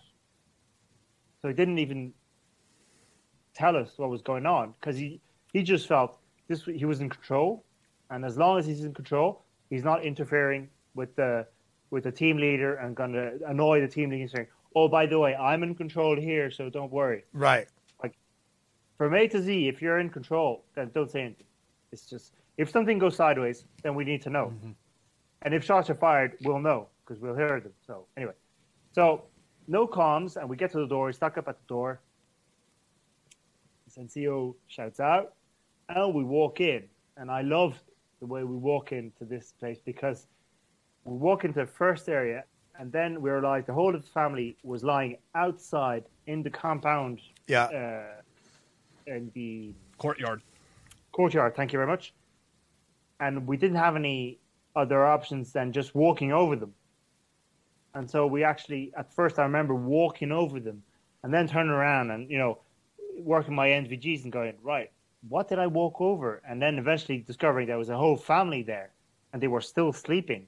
And the whole team walked over them and they were still sleeping. Oh, my God. And eventually we get around the courtyard to this other room, clear the area, clear the buildings.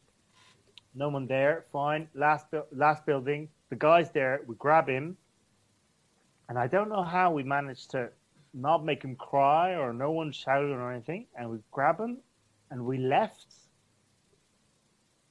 And I remember my NCO having to calm down the NCO that was roaring in the comms that he had the jackpot and da-da-da-da-da.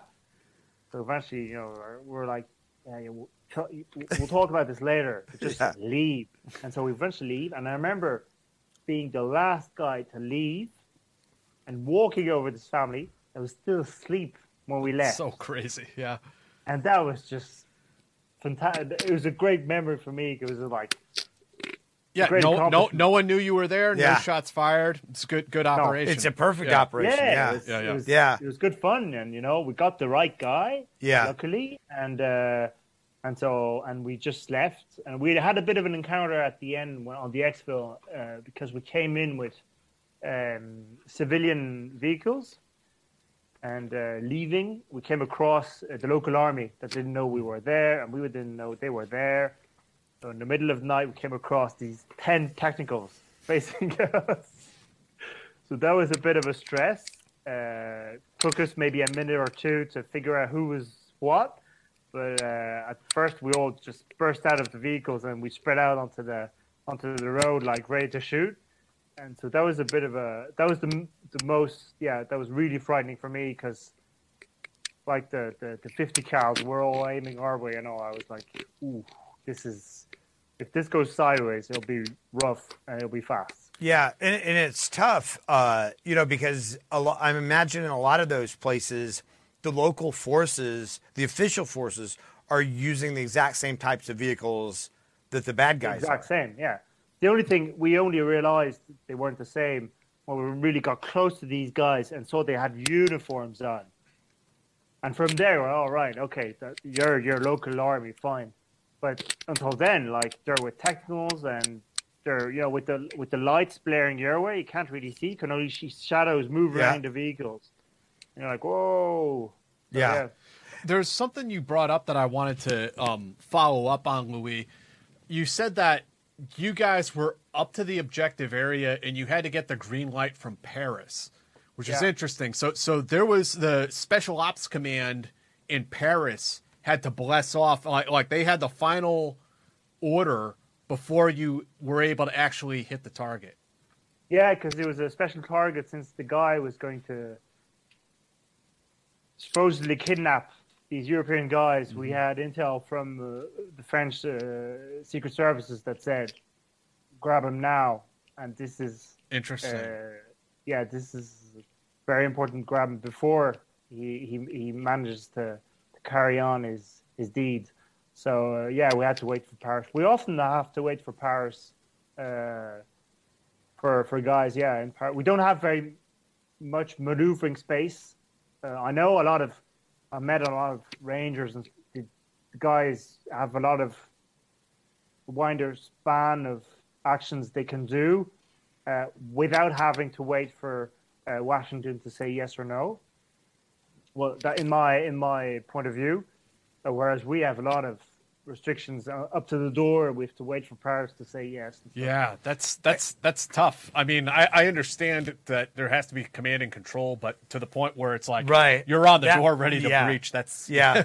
Hey, Louis, it doesn't happen all the time, but once in a while you get this. Yeah. That's got to be frustrating as an operator on the ground. Like, you're in a village, and I think for people who might not be familiar with this scenario, is that villages can come alive, and you can get like swarmed from all sides once they become like if it's 3 a.m. and you're sneaking up on target and that call to prayer goes off, like it's going to be a bad night. Oh yeah. I remember one of my NCOs when I came into the teams. He told me about the story in Somalia. The guy was escorting a Legion convoy. They had these they weren't tanks, but they were troop transport vehicles, armored troop transport vehicles. And so he was on one of them with a Legion team, and one of his mates, another commando, he was on another vehicle ahead of him. And they arrived they were on dirt roads, and they arrived at the roundabout, and engaging in the roundabout, the first vehicle went round and to the left or ahead, I can't remember, and he went round and he crushed on its way. The vehicle crushed one of the local vehicles, and it crushed. It basically drove onto the whole of the back of the body of the car. The driver was safe, was okay, was untouched, but the car was smashed. And the roundabout was very large. It was a very large roundabout. So by the time he crushed the guy, he was quite far away from the other vehicles. And I remember him telling me it was the fright of my life. I feared for my life that day because there weren't very many people around. But since the guy in the car came out of the car and started a row with that armored mini tank or transport vehicle that had stopped to check if everyone was okay, he'd started a row with them. People flocked from everywhere. Mm-hmm. Like he said, I never saw that. And he told me the whole Legion team, they packed up into the vehicle in a minute. In a few seconds, they realized people coming from everywhere with stones and sticks. Yeah. And so they closed everything, and he ended up on the top of the roof of the vehicle with people all around, like, pushing and moving the vehicle and stuff. And I remember him telling me, if I'd shot one shot at these guys, I would not have had enough bullets for every one of them. Right. And he had it all, his whole kit.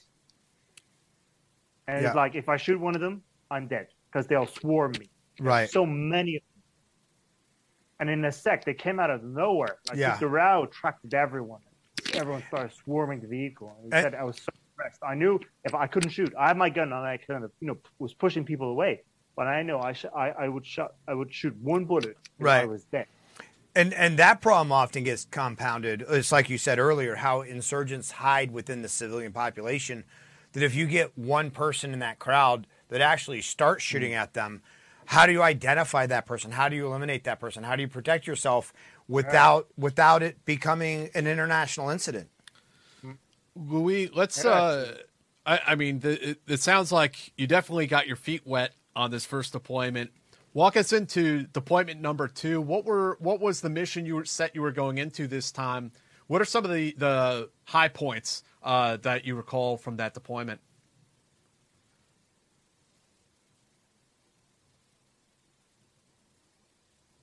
I mix missions up. From different deployments. Between 2 and 3. So, I kind of mixed them up. I remember this one mission.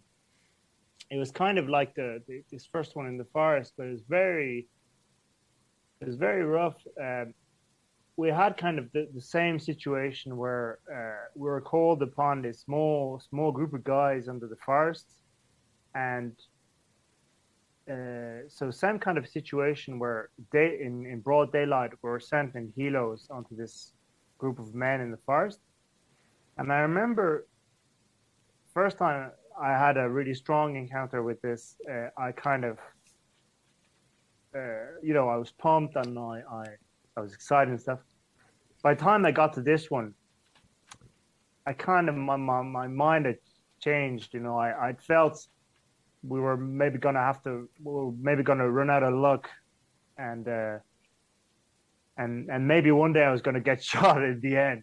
So I don't know if you know what I mean. It's when you go through a few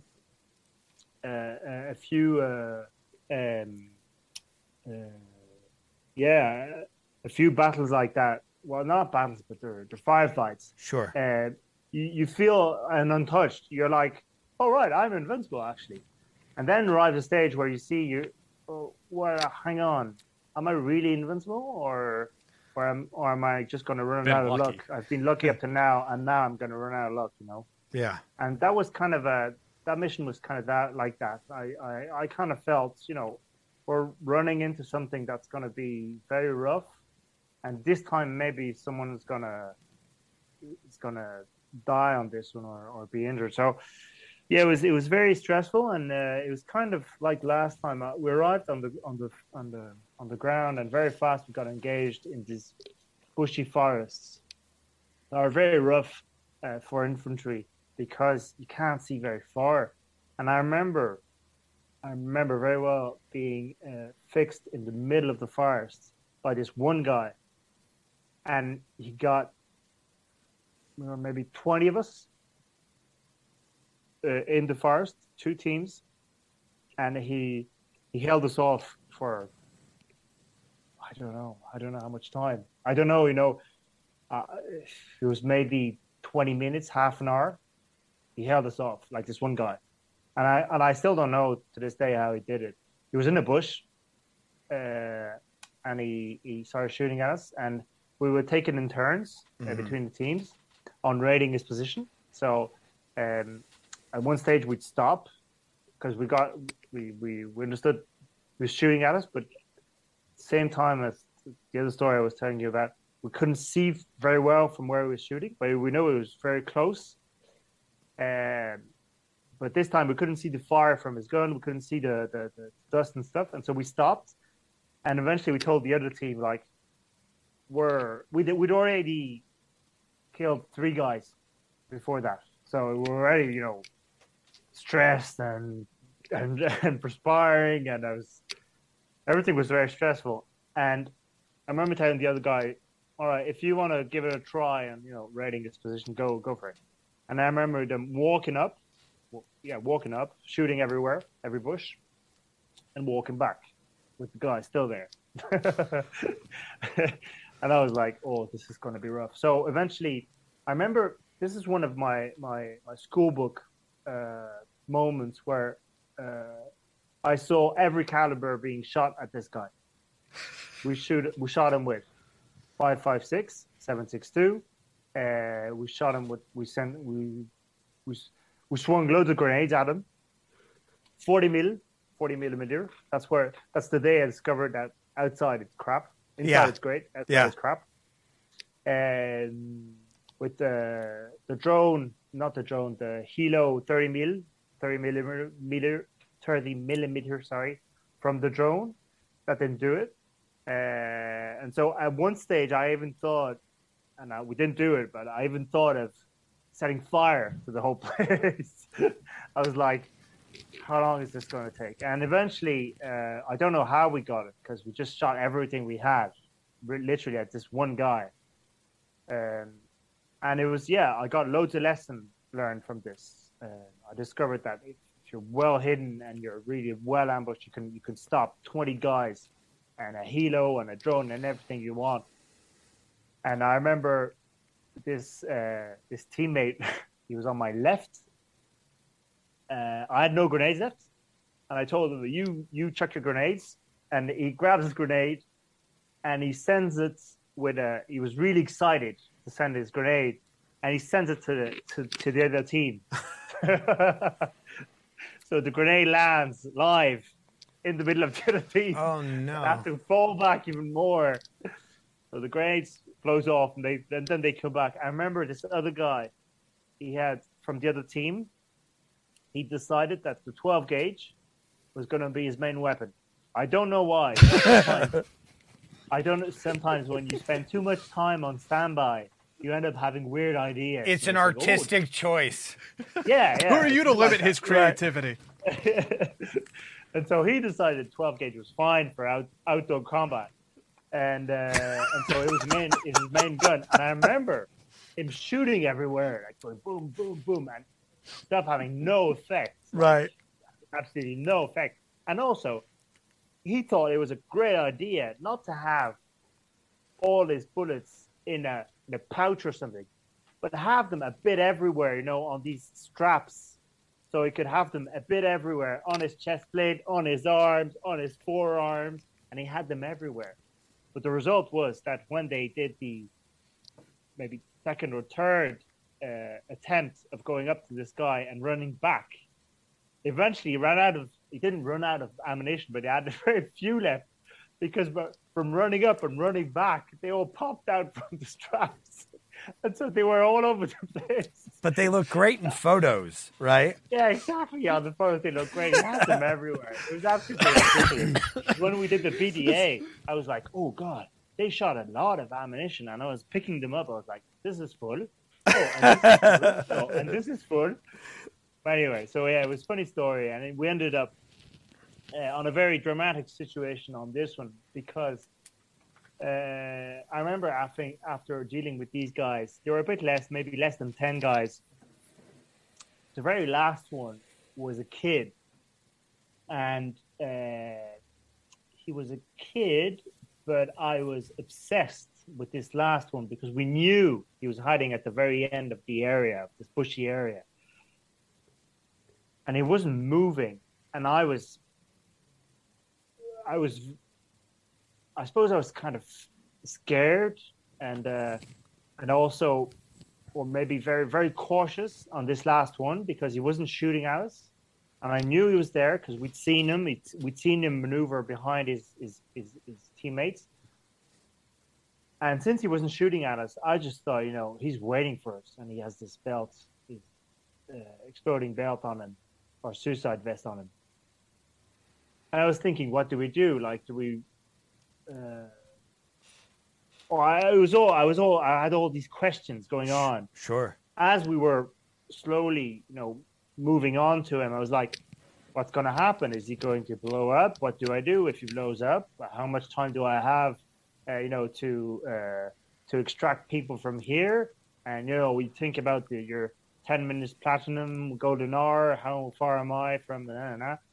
And so I'm thinking about all this. And at the same time, we're shooting everywhere. I remember the tension was as high as I've ever experienced it. And we'd had so many encounters, close call encounters, that I remember guys that were on my team that were known to be kind of cold-blooded and very, that had a very even temperament. They would start shooting at all the bushes. Yeah. Like at literally all the bushes. Yeah. Like we'd come across an area, they'd go boom, boom, boom, boom. Next area, boom, boom, boom, boom. Every bush. And so that's when I realized, we were all in the same state. We're all amped up. And so we arrive at this last guy and we know he's here. And eventually we run up onto him. And I'm thinking, what do we do? And we see he has we discover as we were moving around to him, I'm breaking this down into sequences, but the whole movement took maybe a few seconds. But everything was very clear in my mind. And I can break down the way we walked up to him, we moved around, we shot him because he had a gun laying on his lap. And as we move around, because we can only see the bottom of him, and as we move around, we see he's showing his hands to us. And I come across his gaze, and it's a kid, like 15 years old. And I see him, and he's kind of imploring him. He's he's pitiful. And he's looking at us with his hands up, and he's not full of blood yet, but I know he's wounded, and it's not going to be long. And I'm kind of, do we finish him? And there's this big question, you're like facing him and he's looking at you and I'm like, So eventually we jump onto him and we make sure he doesn't have a suicide vest. So I kind of grab his torso and try and feel his shape, and I feel nothing. So I'm like, like this is a relief. This is probably the last guy, and there's no suicide vest. I'm like, we survived this. This is fantastic. And I put my hands out. I'm like, he's wounded. There's loads of blood on my hands. So I'm like, he's not going to make it. And that's where there's a whole situation that comes up where we're three of us on this guy. After we've searched him, I tell one of my mates, like, go on. No, at the time I was team leader, so one of my mates, but one of the operators, I go like, go lay a strap on him or a tourniquet or something, just what I say is we say to technic him. It's like a tourniquet. A tourniquet. Yeah, but we say just deal with him instead of saying we deal when it's medical. We say technique. We say do your technique on him. Okay. Basically, so I go do your technique on him. But anyway, I'm saying that so that the guys have a clear conscience, and when he dies, they say at least we've tried something. Oh, and he's dead, but at least we've tried something. But what happens is senior NCO, that's the CO's, as in the situation, he's with the CO, the guy that works with the CO, comes up to me, and at that stage, I'm team leader, and he comes up to me and says, we're not dealing with him, leave him. And I'm like, I left two of my guys on him, and the area's clear. I knew this is the end of the area. After that, it was desert, like it was open right. area. So I knew there wasn't any danger close. There could have been further on, but I knew there was a helo around, two helos around, and they were looking ahead of us. So I knew the area was under control. And so he kind of was slightly behind the action, so he didn't really see what was going on. And when he reached me, he was like taking decisions very, very fast. And I knew he wasn't clear with the tactical situation. So I just tell him, I'm not leaving that guy. he's been he's been dealt with, so I'm leaving him there. So we get into a bit of a row, you see, because I feel, and might not be right, but I feel he wants to be, the big dog saying, "Oh no, we can leave that guy. He's an enemy. Let him bleed out. It's fine." I'm like,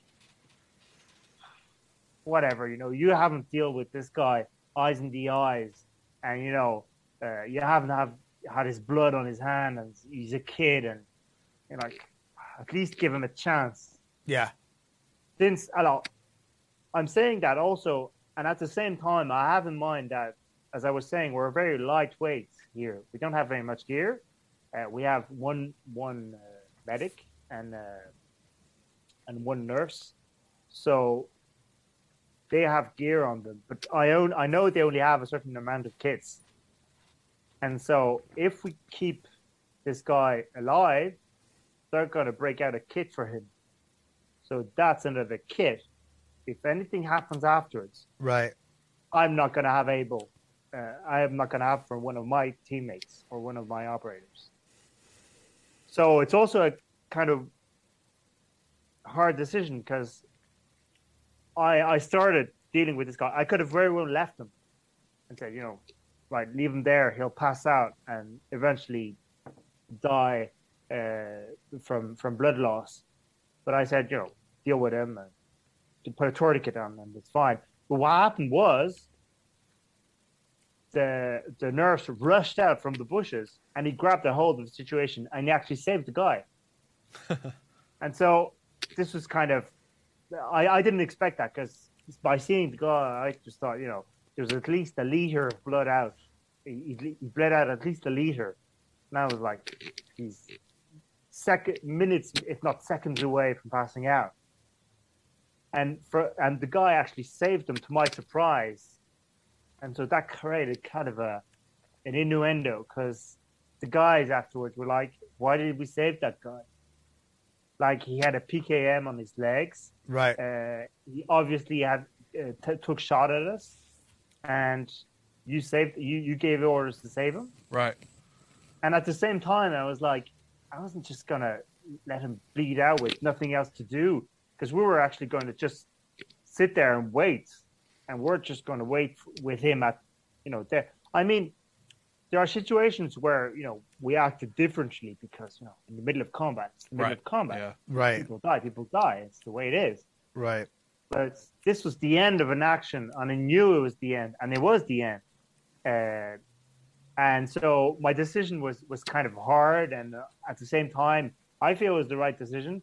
But I understand that people said, "Oh, I wouldn't." Even now today, I talk about this situation in the book, and some of the guys, some of ex-commandos, sometimes discuss this, and they go to me very simply, like, I would have left him bled out, and yeah. I understand totally the decision. Yeah. It was a hard one for me, and an interesting one also as a human. Like it educated me a lot. I mean, you've both between like the desire to set fire to the area that the guy was in and this situation.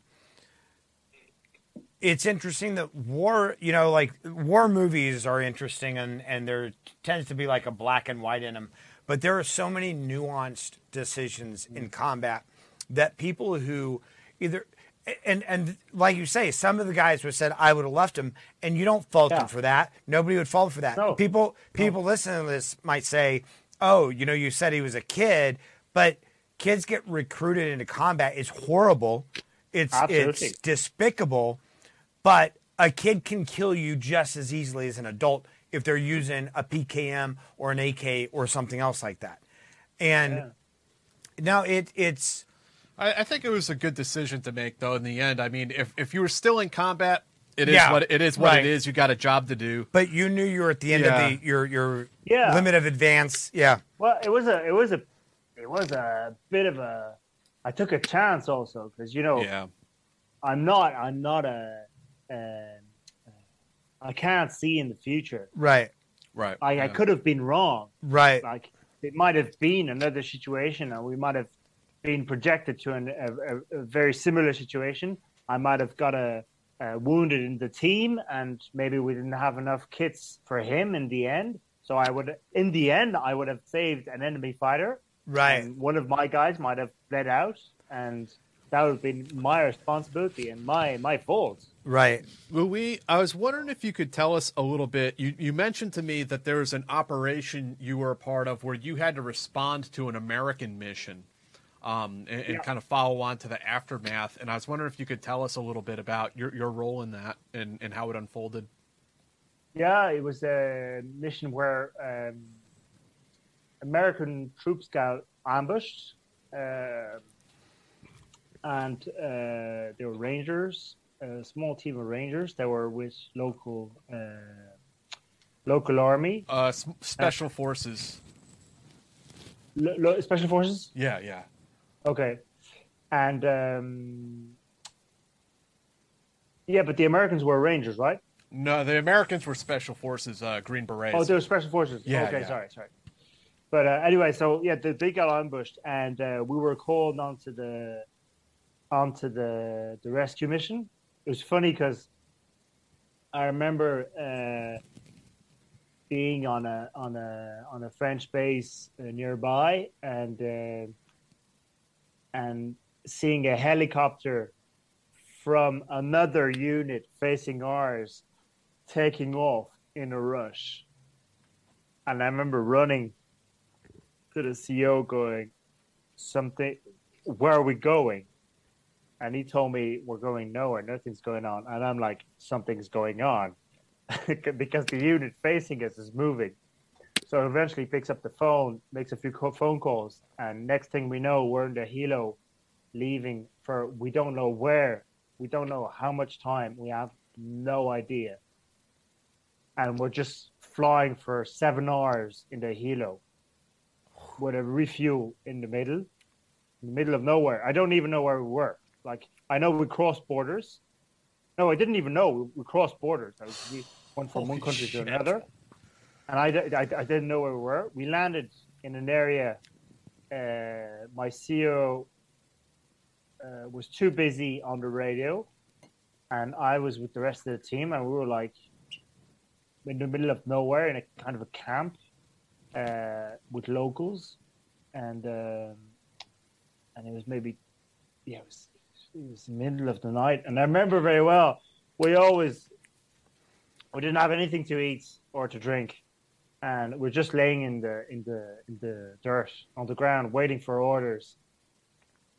And these 2 Americans came out of nowhere, CIA guys with a pickup, and briefed us on their warehouse. And so we eventually, to where their warehouse was, and so we eventually followed them up to the warehouse, which is the shittiest place. Shittiest outpost I've ever seen in my life. It was it was pieces of wood stuck together with a kind of a metal roofing. It was crap, and I remember very well walking into what was the kitchen, and also where they'd stored all the MREs, and seeing this 50-year-old normal-looking white guy. Curved up on the floor, sleeping with no blanket, no mattress, nothing, just on the floor of the kitchen, and going, oh, that's awkward, and crossing, going to the next room, which is the CO, where everything was laid out, and the operations center, where everything was laid out with comms and a few computers. And I remember there was this Spec Ops guy that we had, I'd met on our base already. He was there also. And we're trying to realize what was going on. That's where I realized I changed countries. And eventually the guy from the kitchen came in, and I realized he was a helo pilot, a contractor from for the CIA. And so we were kind of settled there to organize and get organized on what we were going to do to retrieve this one missing Spec Op American. And the guys told us they'd managed to bring back most of the guys, apart from the guys that were dead from the ambush, and this one guy that was missing. And so we were very concerned for the guy that was missing. I saw the guys who came back from the ambush, and they were. I think two things struck me. The first one was the shock I could read in their faces. They were like in a state of shock. They were staring at the ground all the time and kind of not, they were silent. They weren't talking, and you could feel the shock. And also, they had all volunteered to go on the rescue mission for this one guy. So, I was kind of taken aback. Like, these guys had just survived an ambush where they lost a few of their teammates, and they were back in the fight, and they were willing to go back immediately in the fight. I was like, what are these guys made of? And I remember also we had logistics problems and problems with Washington this time. We had the greens from Paris, but Washington, we didn't have the greens for everything. So we didn't have the green light for everything. So we figured we were better off taking 2 to 3 hours rest before we left in the very early morning for the rescue mission. And I remember they directed us to this temporary shelter where they had their bunk beds and stuff. And the guys from the Spec Ops went to bed, and so there were rooms left. They were empty, and we were looking for rooms to sleep in. And we realized they were the rooms of the guy that had just died or that were missing. Oh, jeez. And I remember very well the guys going, "No, we're not sleeping there." They closed the door, and we went to sleep on the floor in the shelter next door, because it sounded. There was this, like, no one said anything. Well, we just felt, if this guy's dead, I'm out of respect, I'm not sleeping in his bed. Like, I'm not touching his gear. His gear is staying there. If someone touches his gear, it's his teammates. I'm not going near this. So there was kind of this. Well, we didn't express it, but it was like, yeah, it was kind of solemn. It's the middle of the night. We were starving. We didn't know where we were, and we were all very confused. We know why we were there and what we were going to do. That was perfectly clear. But in this situation, we're like, I'm better off sleeping on the ground than in a dead man's bed. Mm. So we went to the other shelter where we, I remember, we slept. It was fun in the end because, you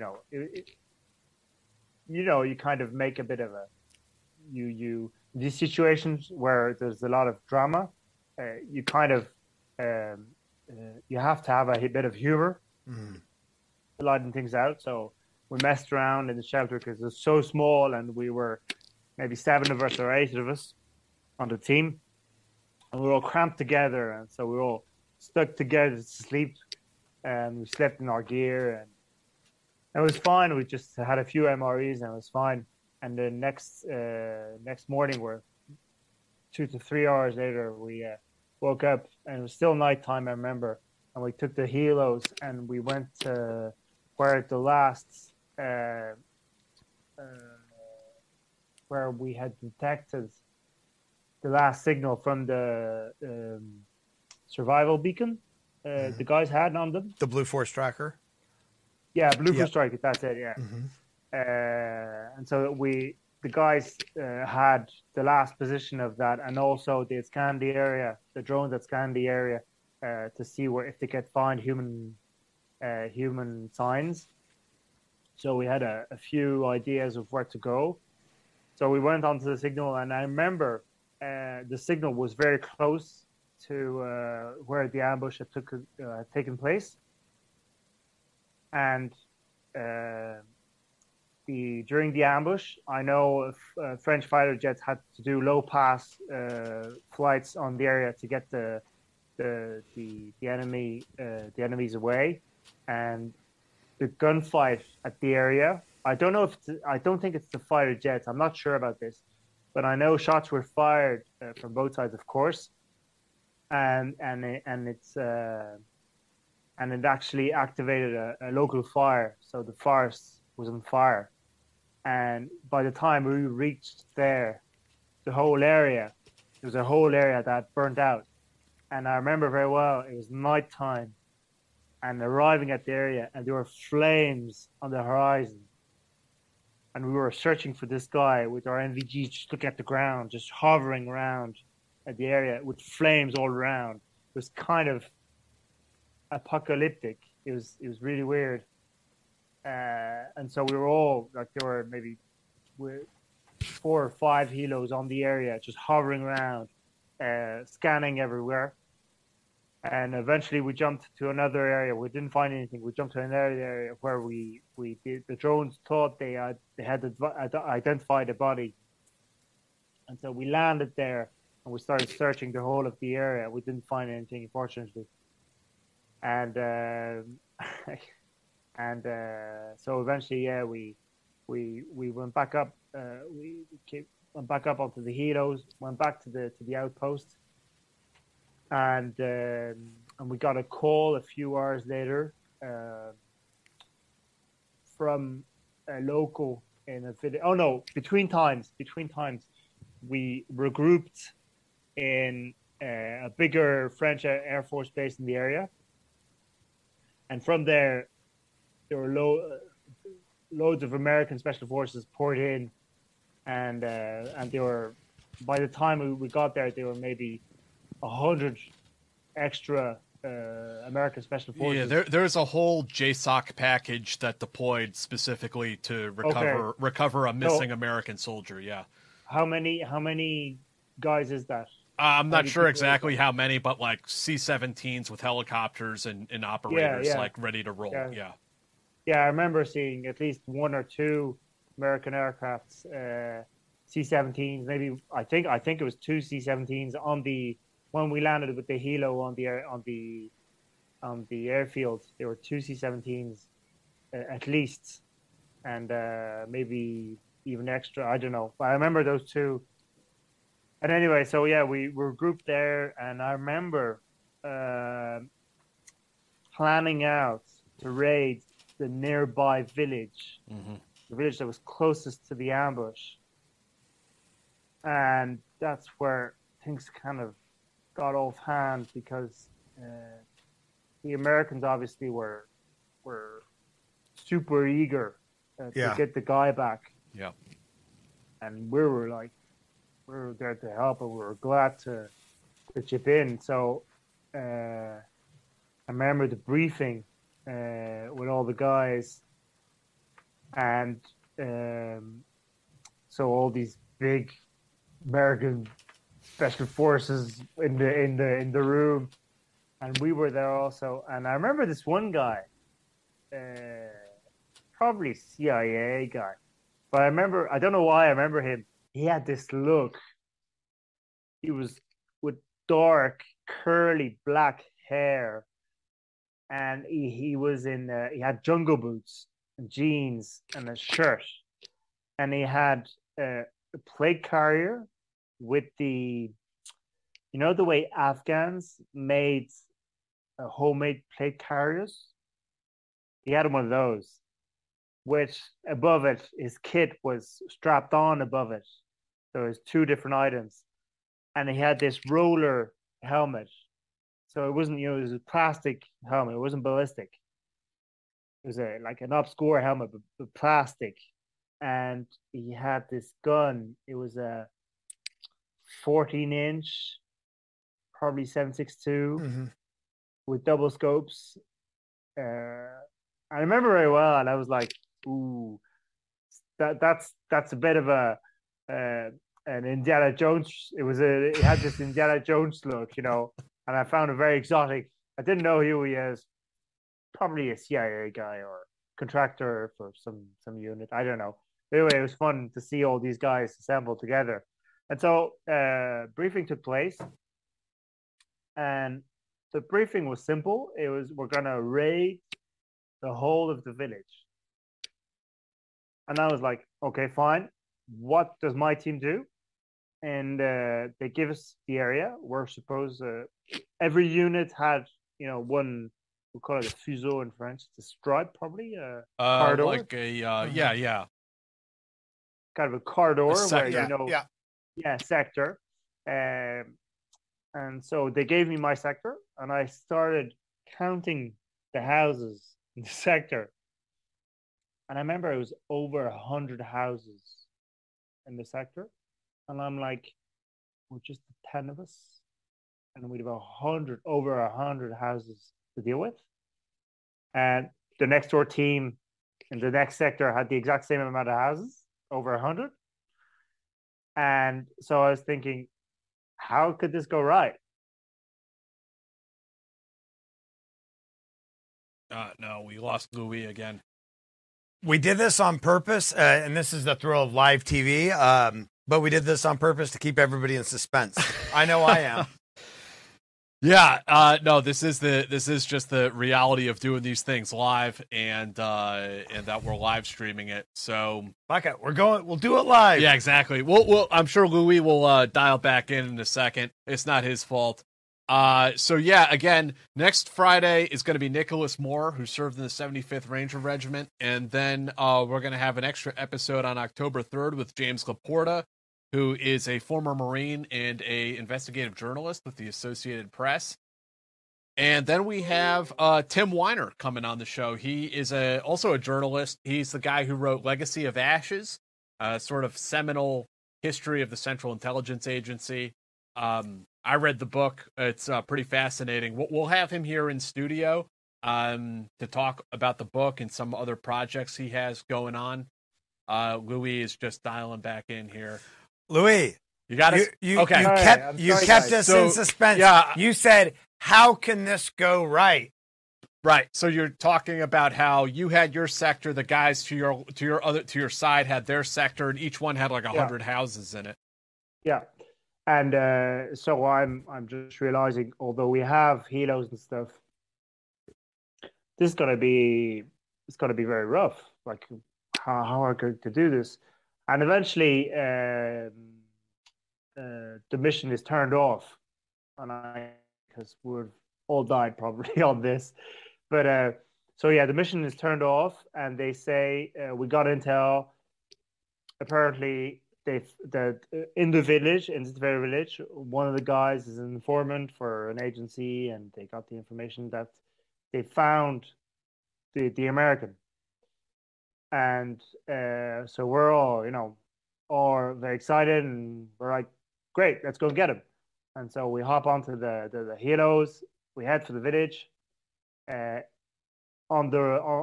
We do a refueling en route, and during the refueling of the helos, there were a group of Americans there that had organized the stop with it was in the middle of the desert, so there were just a few trucks, fuel trucks, gathered together, and a pickup with a few Americans in it. And so we did the refueling, and the Americans are settled there. And we start chatting with them while they refuel. And at some stage, a guy walks up to us, and it was this team leader from the Spec Ops we knew from the base. Comes up to us, says, guys, we're sorry, plans have changed. We're still going to collect this American, but he's dead. Yeah, so we're really sorry, but that's how it is.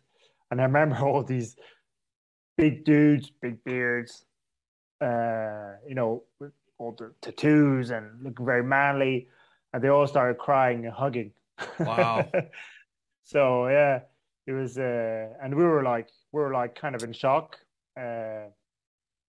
really sad. Really, because we were looking forward to collect this guy, because we were thinking of him all the time, because he was having a real rough time. We didn't know whether he'd been captured or not. So yeah, everyone kind of broke down, and so we carried on, and eventually we just did the air support for the Americans that landed, and we saw them collect the body and lay out the flag and bring him back into the helo and back to his family, I guess.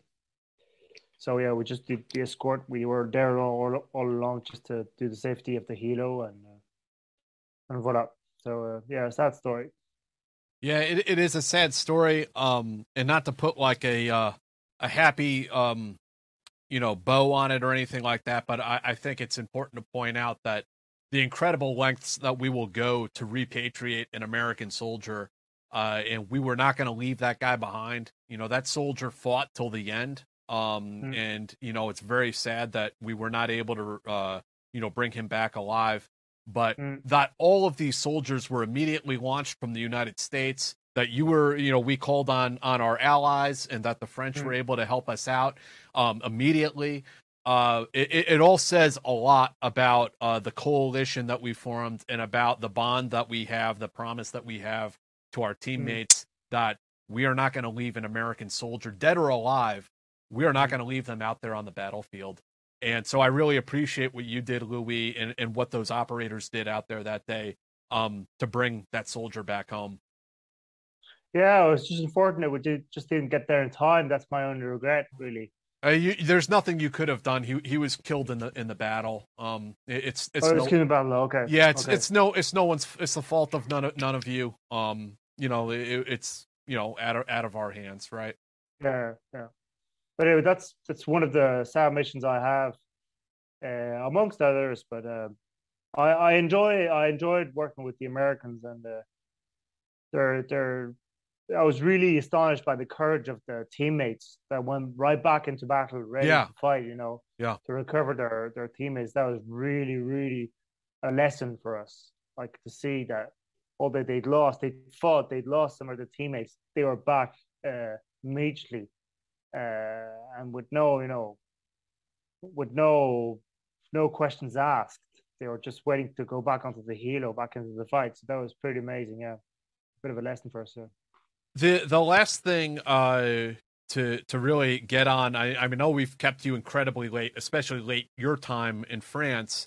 But you were deployed to the Middle East, and I was wondering if you could tell us a little bit about how that deployment differed and what your mission was like there. My deployment to the Middle East I didn't find it very interesting. It wasn't as interesting as we had in Africa, really, because it wasn't a moving battleground. Mm-hmm. Things didn't move very much, and so it wasn't very interesting. Also, there was a lot of IEDs involved, and that's something I don't appreciate very much. I mean, it's not that I don't appreciate, but it's I hate them. I hate that kind of conflict where you blow up on IEDs. It's just hell. There was funny stories though. I remember one of my friends on another mission in the same area. He when he was driving his SUV, these big Toyota armored SUVs, and I remember him just he told me he drove on the road and he saw something weird in the dirt, like something was emerging from the dirt. He just gave a small swerve to the steering wheel, and so he just drove around, and it was like, nah, that was weird. And he eventually called the guys behind him and told them to stop, and he drove on a little more and said, listen guys, there's something weird on the road. Eventually the fusing team came along, and it was this big tank, with the rolling thing, and so he eventually, when they reached the area where he saw this weird thing, he didn't drive on because he felt something was weird. The tank blew up. Well, the thing blew up just in front of the tank, and that was actually an IED just drove around. So, yeah, no, I don't really like that kind of area. No. I have some questions here from the viewers. I'll try to get through them pretty quick. Danny asked, did you conduct joint ops with the Foreign Legion, particularly in I apologize for my mispronunciation, Deuxième Rep? Deuxième Rep. I know Americans are obsessed with Foreign Legion. I don't know why. Well, I know they're great guys. Like, I know they're elite troops, and some of my mates from the Commandos came from Foreign Legion, but I never got to work with Foreign Legion because Foreign Legion is not special operations. They don't work with special operations. We work essentially with special operations teams, and so we never get to work with these guys. I got to train with some of them. Like, you get to train with some of them and to meet some, because we do we jump from the same aircrafts, and we do stuff together in same areas, but we don't like deploy together because we're not meant to work together. Although the GCP, and especially the Deuxième Rep, which is among all the regiments probably one of the best, if not the best, and the GCP is the small elite of 30 guys in the regiment. That's what Joel's Brothers was in. Yeah. Yeah. Do the missions, like, does the French government use the Foreign Legion? Is their mission set completely different than the rest of the French military? Not today. It used to be, and it might be in the near future. Who knows? But they're not. They don't have a different set of missions today. Than they have the same missions as the army, as conventional army. They are conventional army today. The only thing is they were used by the French. It's an old tradition we have. It goes out hundreds of years ago. It really, that the origin, the genesis of Foreign Legion is mercenaries working for the King of France. He just brought them in and called them. They were all strangers, like they were all foreign people, right? And they just said, right, we're taking you in now. You can stay foreign, but we're taking you into our army, which was very conventional, before the 20th century. Yeah. And also there was a very strong use of them after Second World War, where a lot of German soldiers fled from Germany and were brought into the Foreign Legion. We used these Foreign Legion, these German soldiers in the Foreign Legion. I have loads of stories from these Legion guys telling me that all the instructors they used to have, the old guys, they all used to talk German in between them. Like, they all used to talk German together. They all used to be loads of SS guys. And so they trained the Legion like they used to train the SS units or the conventional German army. Yeah. So that's also what's quite rich. What's interesting with the Legion is that they get the best of all the guys they get to gather. Yeah, there is an American fascination with the Legion for sure. Dave, if you pull up the questions on I Patreon, please. No, the Patreon questions. Oh, the Patreon questions? Yeah. Sure. Danny asks, have you ever served with any graduates of École Polytechnique? École Polytechnique? Yeah, I have, yeah. That's our MIT. Oh, okay, cool. Yeah. I have, yeah. Scott says, saw a video that the French military is able to get a lot for how little they spend. Any insight into how they do this and the pros and cons? Yeah, well, French budget has dwindled in the last year, has diminished a lot. And the last year, the defense budget has diminished a lot. We still managed to keep a kind of a baseline for the budget that's quite high in comparison with other European countries, because we're still waging war, because we're still sending people out to Mali, to the Middle East, and elsewhere. So that helps us. That helps the Ministry of Defense to justify the budgets. Of course, that's how it works. But then I have to admit that French military are particularly good for human in human intelligence. And I'm going to be perfectly frank in what I'm going to say because it's going to concern the Americans. We work very well with the Americans in Middle East and Africa. Why? Because that's my opinion, and please forgive me, it's offensive, but it's my opinion. The French are very good at gathering human intelligence because they have a way of dealing with populations that's very, they mix very easily. The French mix very easily with local populations.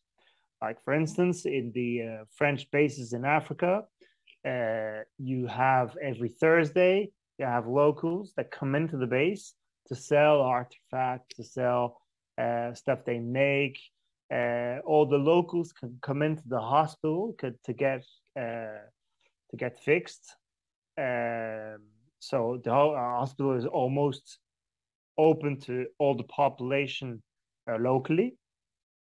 So these are little things that help us mix with the population, and also where, as I said earlier, all these African areas, even Middle East, are areas where we've hung out for years, if not hundreds of years, and so people get to know the area and so are used to people, and so that's how we managed to gather human intelligence very well. The Americans can't get that as well. It's hard, yeah, because Americans stick out. Yeah, usually, like you can tell American in an airport. You can tell who's American usually, and so they stick out and they're not very good at mixing with populations. And so where that comes out handy is that French get human resources quite easily, whereas Americans get technical intelligence, technical resources very handy. They have them very handy because NSA, because all these intelligence services that work very well for the Americans because it's very technical, and we don't have them as well. Ours are far way less developed than the Americans have them. I don't know if I'm clear in what it's the cultural efficacy, really, that you're so embedded in so many. They call it France Afrique for a reason. yeah, exactly. Yeah. Which leads into John Pierre has a question. What are your impressions of French intelligence? There seems to have been shortfalls, particularly highlighted during the climax of ISIS's reign of terror. I don't know exactly what he's talking about there. Maybe he's talking about Beslan. Oh yeah. No, Beslan is in Russia, no? The massacre of Beslan is in the schools. Is that not the the schoolhouse with the hostage? You're right. You're right. I'm sorry. What's the massacre that I'm talking about that took place? Oh yeah, it's Bataclan. Thank you. Bataclan. Yeah, that's it. Yeah. Now these are two different issues because just like in America, you have the FBI for domestic threats, and you've CIA for external threats, right? Mm-hmm. Well, France is kind of orchestrated the same way. Like you have DGSI, that's for the interior. I stands for interior, and DGSE, E stands for exterior. So it's quite easy to remember. And both of those services work in intelligence to protect French people and French interests. The problem is they don't communicate very well. Because historically, that's a complicated issue, but intelligence services don't work together because if they work together, they can also become a bit of a threat for it diminishes their value. Yeah, and also diminishes their value. And if you have different services, it encourages emulation. Yeah. So it helps them fight to get the best intel. Yeah. And so you have a number of services in France, and they all fight to get the best intel. And every morning, the president has his briefing. And I know that in the briefing, all the services are there, and they all fight. They have a small box of information they can hand over. And I think there are, in every morning briefing, there are 3 boxes, with one box boxed in red, which is the main information you have to remember today. And they all fight to have their information boxed in red in the morning briefing of the president. I know it's a fight that happens every morning. And that's very important to understand. So it helps having the best information possible because they all fight to get the best intel possible. But on the downside is that don't communicate very much. Yeah. Because communicating is giving intel, and Right. intel is their main resource. Right. Right. Like intelligence services live around the intel. Like it's not about budget, it's not about the number of people they have, it's not about the actions they've led. It's about who has the best intel at the best moment. That's the main goal. And so if they share it, then they're useless. I've seen it before. I've seen services fight to steal intel from one service to the other, like in a good way. Like it's a fair fight, but it does happen. I mean, we I don't want to say we had, because I don't know if we still have, but like we have the Directorate of National Intelligence for exactly that same reason, because of 9/11, because there was not intelligence sharing going on. You know, like it's since people 9/11, they're trying to mix. Like I know they've set up organizations for the different agencies to talk together about these domestic and foreign threats that are sometimes the same. Like just like for Bataclan, as you said, Bataclan is a terrorist threat that was domestic, but that was organized from the outside. Right. So you have to identify outside what's going to happen inside, right, and you have to follow it up as it goes inside. And I know that the GSC they can't work on. There's loads of problems, like legal problems, and it's the same for Americans. I know. Yeah, it's that you can't. DGSC cannot work on French people in France. Right. The separation of church and state. Right. Yeah, it's the same for the CIA. The same with CIA, yeah. So that's a bit of an issue, because I mean they can't have the follow up. Like as soon as if they find a French guy training with ISIS, let's say in Syria, and they find him outside, they follow him up. If he switches and let's say they lose him, and he goes by Turkey and enters the European Union, and he ends up in France, they don't have the means, because they're not allowed, they don't have the means to intercept that guy in France. Right. They have to hand over to the GSI the whole package. Right. This is where he's from, this is where he trained, this is what he did. Right. And they don't like that, because that's handing over files.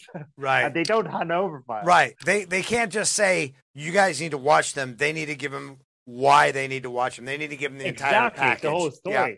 And they don't like that. Yeah. What they like to do is give orders. Yeah. And say, the DGSC will say to DGSI, look after for this guy. The DGSI will say, why?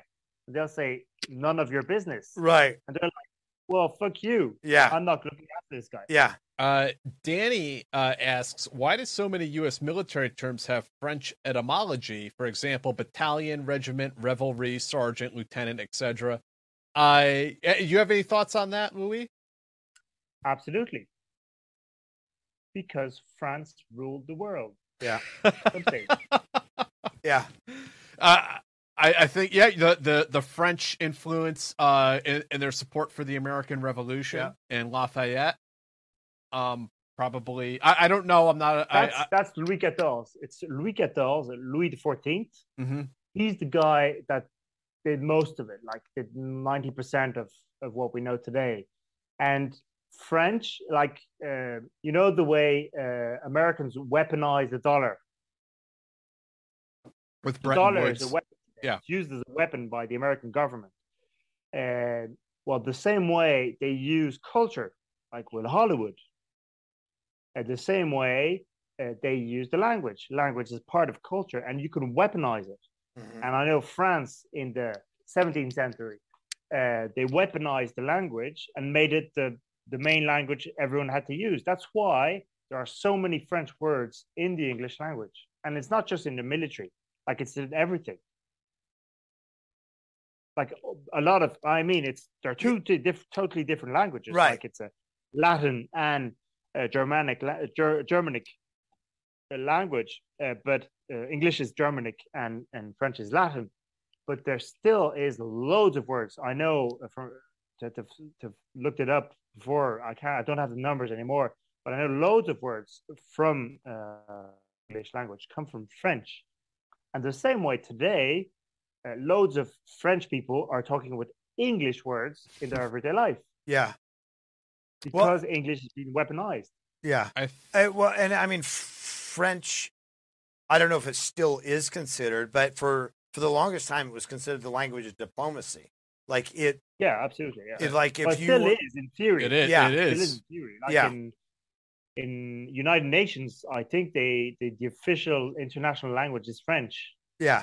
Yeah, we get to learn fun French words in political science. Rapprochement.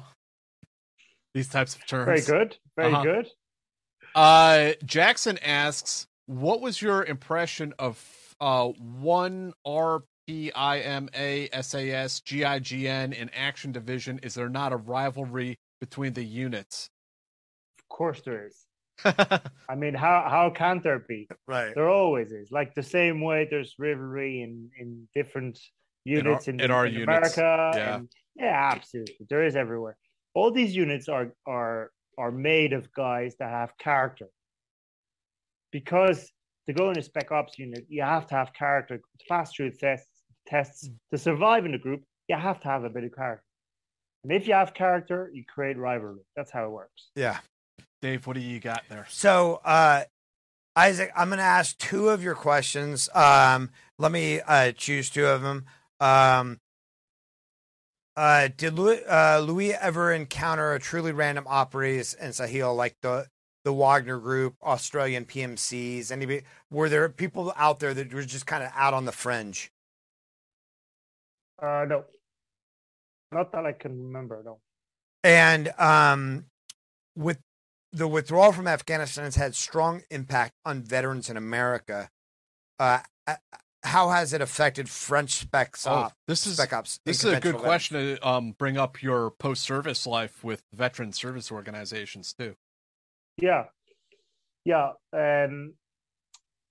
I think a lot of people are questioning today the government and the politics we're leading, because the same way you're leaving, the Americans are leaving Afghanistan. We've left Afghanistan 10 years before, but we're leaving Sahel today. And we're leaving all we've done over there to make the area secure. So there's the same kind of disgust in a lot of military people, especially those that have lost, family and friends. It's particularly harsh on them, and so yeah, that's very hard. But yeah, so sorry, but you were saying, yeah, Jack, about the veterans organization. That's what I do today. Indeed, yeah, I work I work for a veterans organization that works for all the young new veterans that France is having at the moment. Since France has had a long tradition of veteran organizations since because of Afghanistan, not Afghanistan, but because of Algerian war and the China war. And we're going to renew this today with all the guys that did Afghanistan, Mali, and Syria, and all those areas. When Americans came home from Vietnam, they didn't have a great reception. The public was generally, in general, against the war, and not just the war, but the soldiers involved with the war. Did French soldiers in Indochina, did France have the same sort of reaction to them, or was it viewed differently? It's very peculiar because France has had a long history of combatants, of soldiers. France has had any number of wars on its ground and also outside in colonies, and so it's not new for France, so there wasn't any trauma with war, but there was, well, to my mind, there was and I think you talked about this with the Canadian interviewer. Yeah, you had the Canadian the JTF2 operator. Yeah, and he talked about this because the Fire Legion was. Oh, that was Joel Struthers. I'm sorry, that was Joel. Oh yeah, sorry. Okay, yeah. But when, for instance, for Algeria, there was this. I think it was the same for Indochina, and it was the same for Vietnam. There were two wars going on. There was the war, the physical war going on. There was a guerrilla war that was terrible in all of these countries that was led by communists or Islamists, depending on where you're talking. But it was always the same war. It was guerrilla war. And there was a second war going on every time. And that took place in America or in France. And that was a war on the public opinion. Right. It was a war on the population to tell the population that the war it was leading was wrong, was dreadful, was horrible, it shouldn't do it, etc., etc., etc. It's kind of a more psychological warfare, really. And I know very well the case of Algeria because I studied it a bit. And Indochina is the same. The Algerian War was military won by the French military. Like they won a guerrilla warfare, which was maybe the only one that was won in the 20th century. The problem was, since the enemies of France that were, we call them Algerian rebels, since they understood they were losing this war, they used psychological warfare on the French population in France to make them feel the war that was waged in Algeria was unfair, was horrible, and should not happen, and unjust on the population. And that's where the politics kicked in and obeyed the public opinion. Well, not obeyed, it went in the same direction as the public opinion. And in the end said, Algeria is going back to the Algerians and we're leaving them independent. That, and among other reasons, because it was also in the 60s where all the colonies were becoming independent also. So it's not the only reason, but it was one of the reasons that helped the Algerian rebels to get through, was that psychological warfare that helped them. And it was the same in Indochina. Yeah. I mean, we see it now even. I mean, there's a massive, and at least in America, there's like an accusation against soldiers like waging war against brown people. It's like, well, we fought beside those people who wanted to keep their countries free. Like, it wasn't just, this nationalistic kind of, let's just tell these people what to believe. You got any more Patreon questions? No more Patreon questions, but something has come up in the chat that we have to address, and it's come up a number of times, and people want to know, are you really French or are you an Irishman on the run? Well, I'll tell you the truth. I am from the IRA, but I've been trying to hide this for years. But a number of people have mentioned that your accent sounds very Irish. Yeah, I might have an Irish origin. Yeah, indeed. Yeah, just a scooch. Yeah. Well, Louis, you're awesome, man, because you're over in Europe, and we have kept you up way past your bedtime. And no problem. It was a great pleasure talking to you guys. I really appreciate it, man. And this was like an amazing, eye-opening interview, and I think our audience is also going to be similarly illuminated by it. So really appreciate your time on a Friday evening, and we hope to talk to you again real soon. And any final things? I mean, your book, the link is down in the description for our French readers out there. And if you're an English reader and you've ever thought about trying to learn French, this is the perfect book for you. It's written by a military man, so you know you can handle it. Don't read French. Yeah. You will. Yeah. Is there anything else you want to plug, Louis? The not-for-profit veterans organization you work for? Anywhere you want to direct people? No, not yet, because we're still building the organization. Okay. So it's going to be set up soon, but no, not yet. Once that's up, please let us know, and we will gladly plug it. We would love to. Thank you very much. It's very kind. Right. Thank you very much. Thank you, Louis. Have a good night. Louis, thanks so much. All right, thank you very much, guys. We'll see all you guys next Friday with Nicholas Moore. So take care.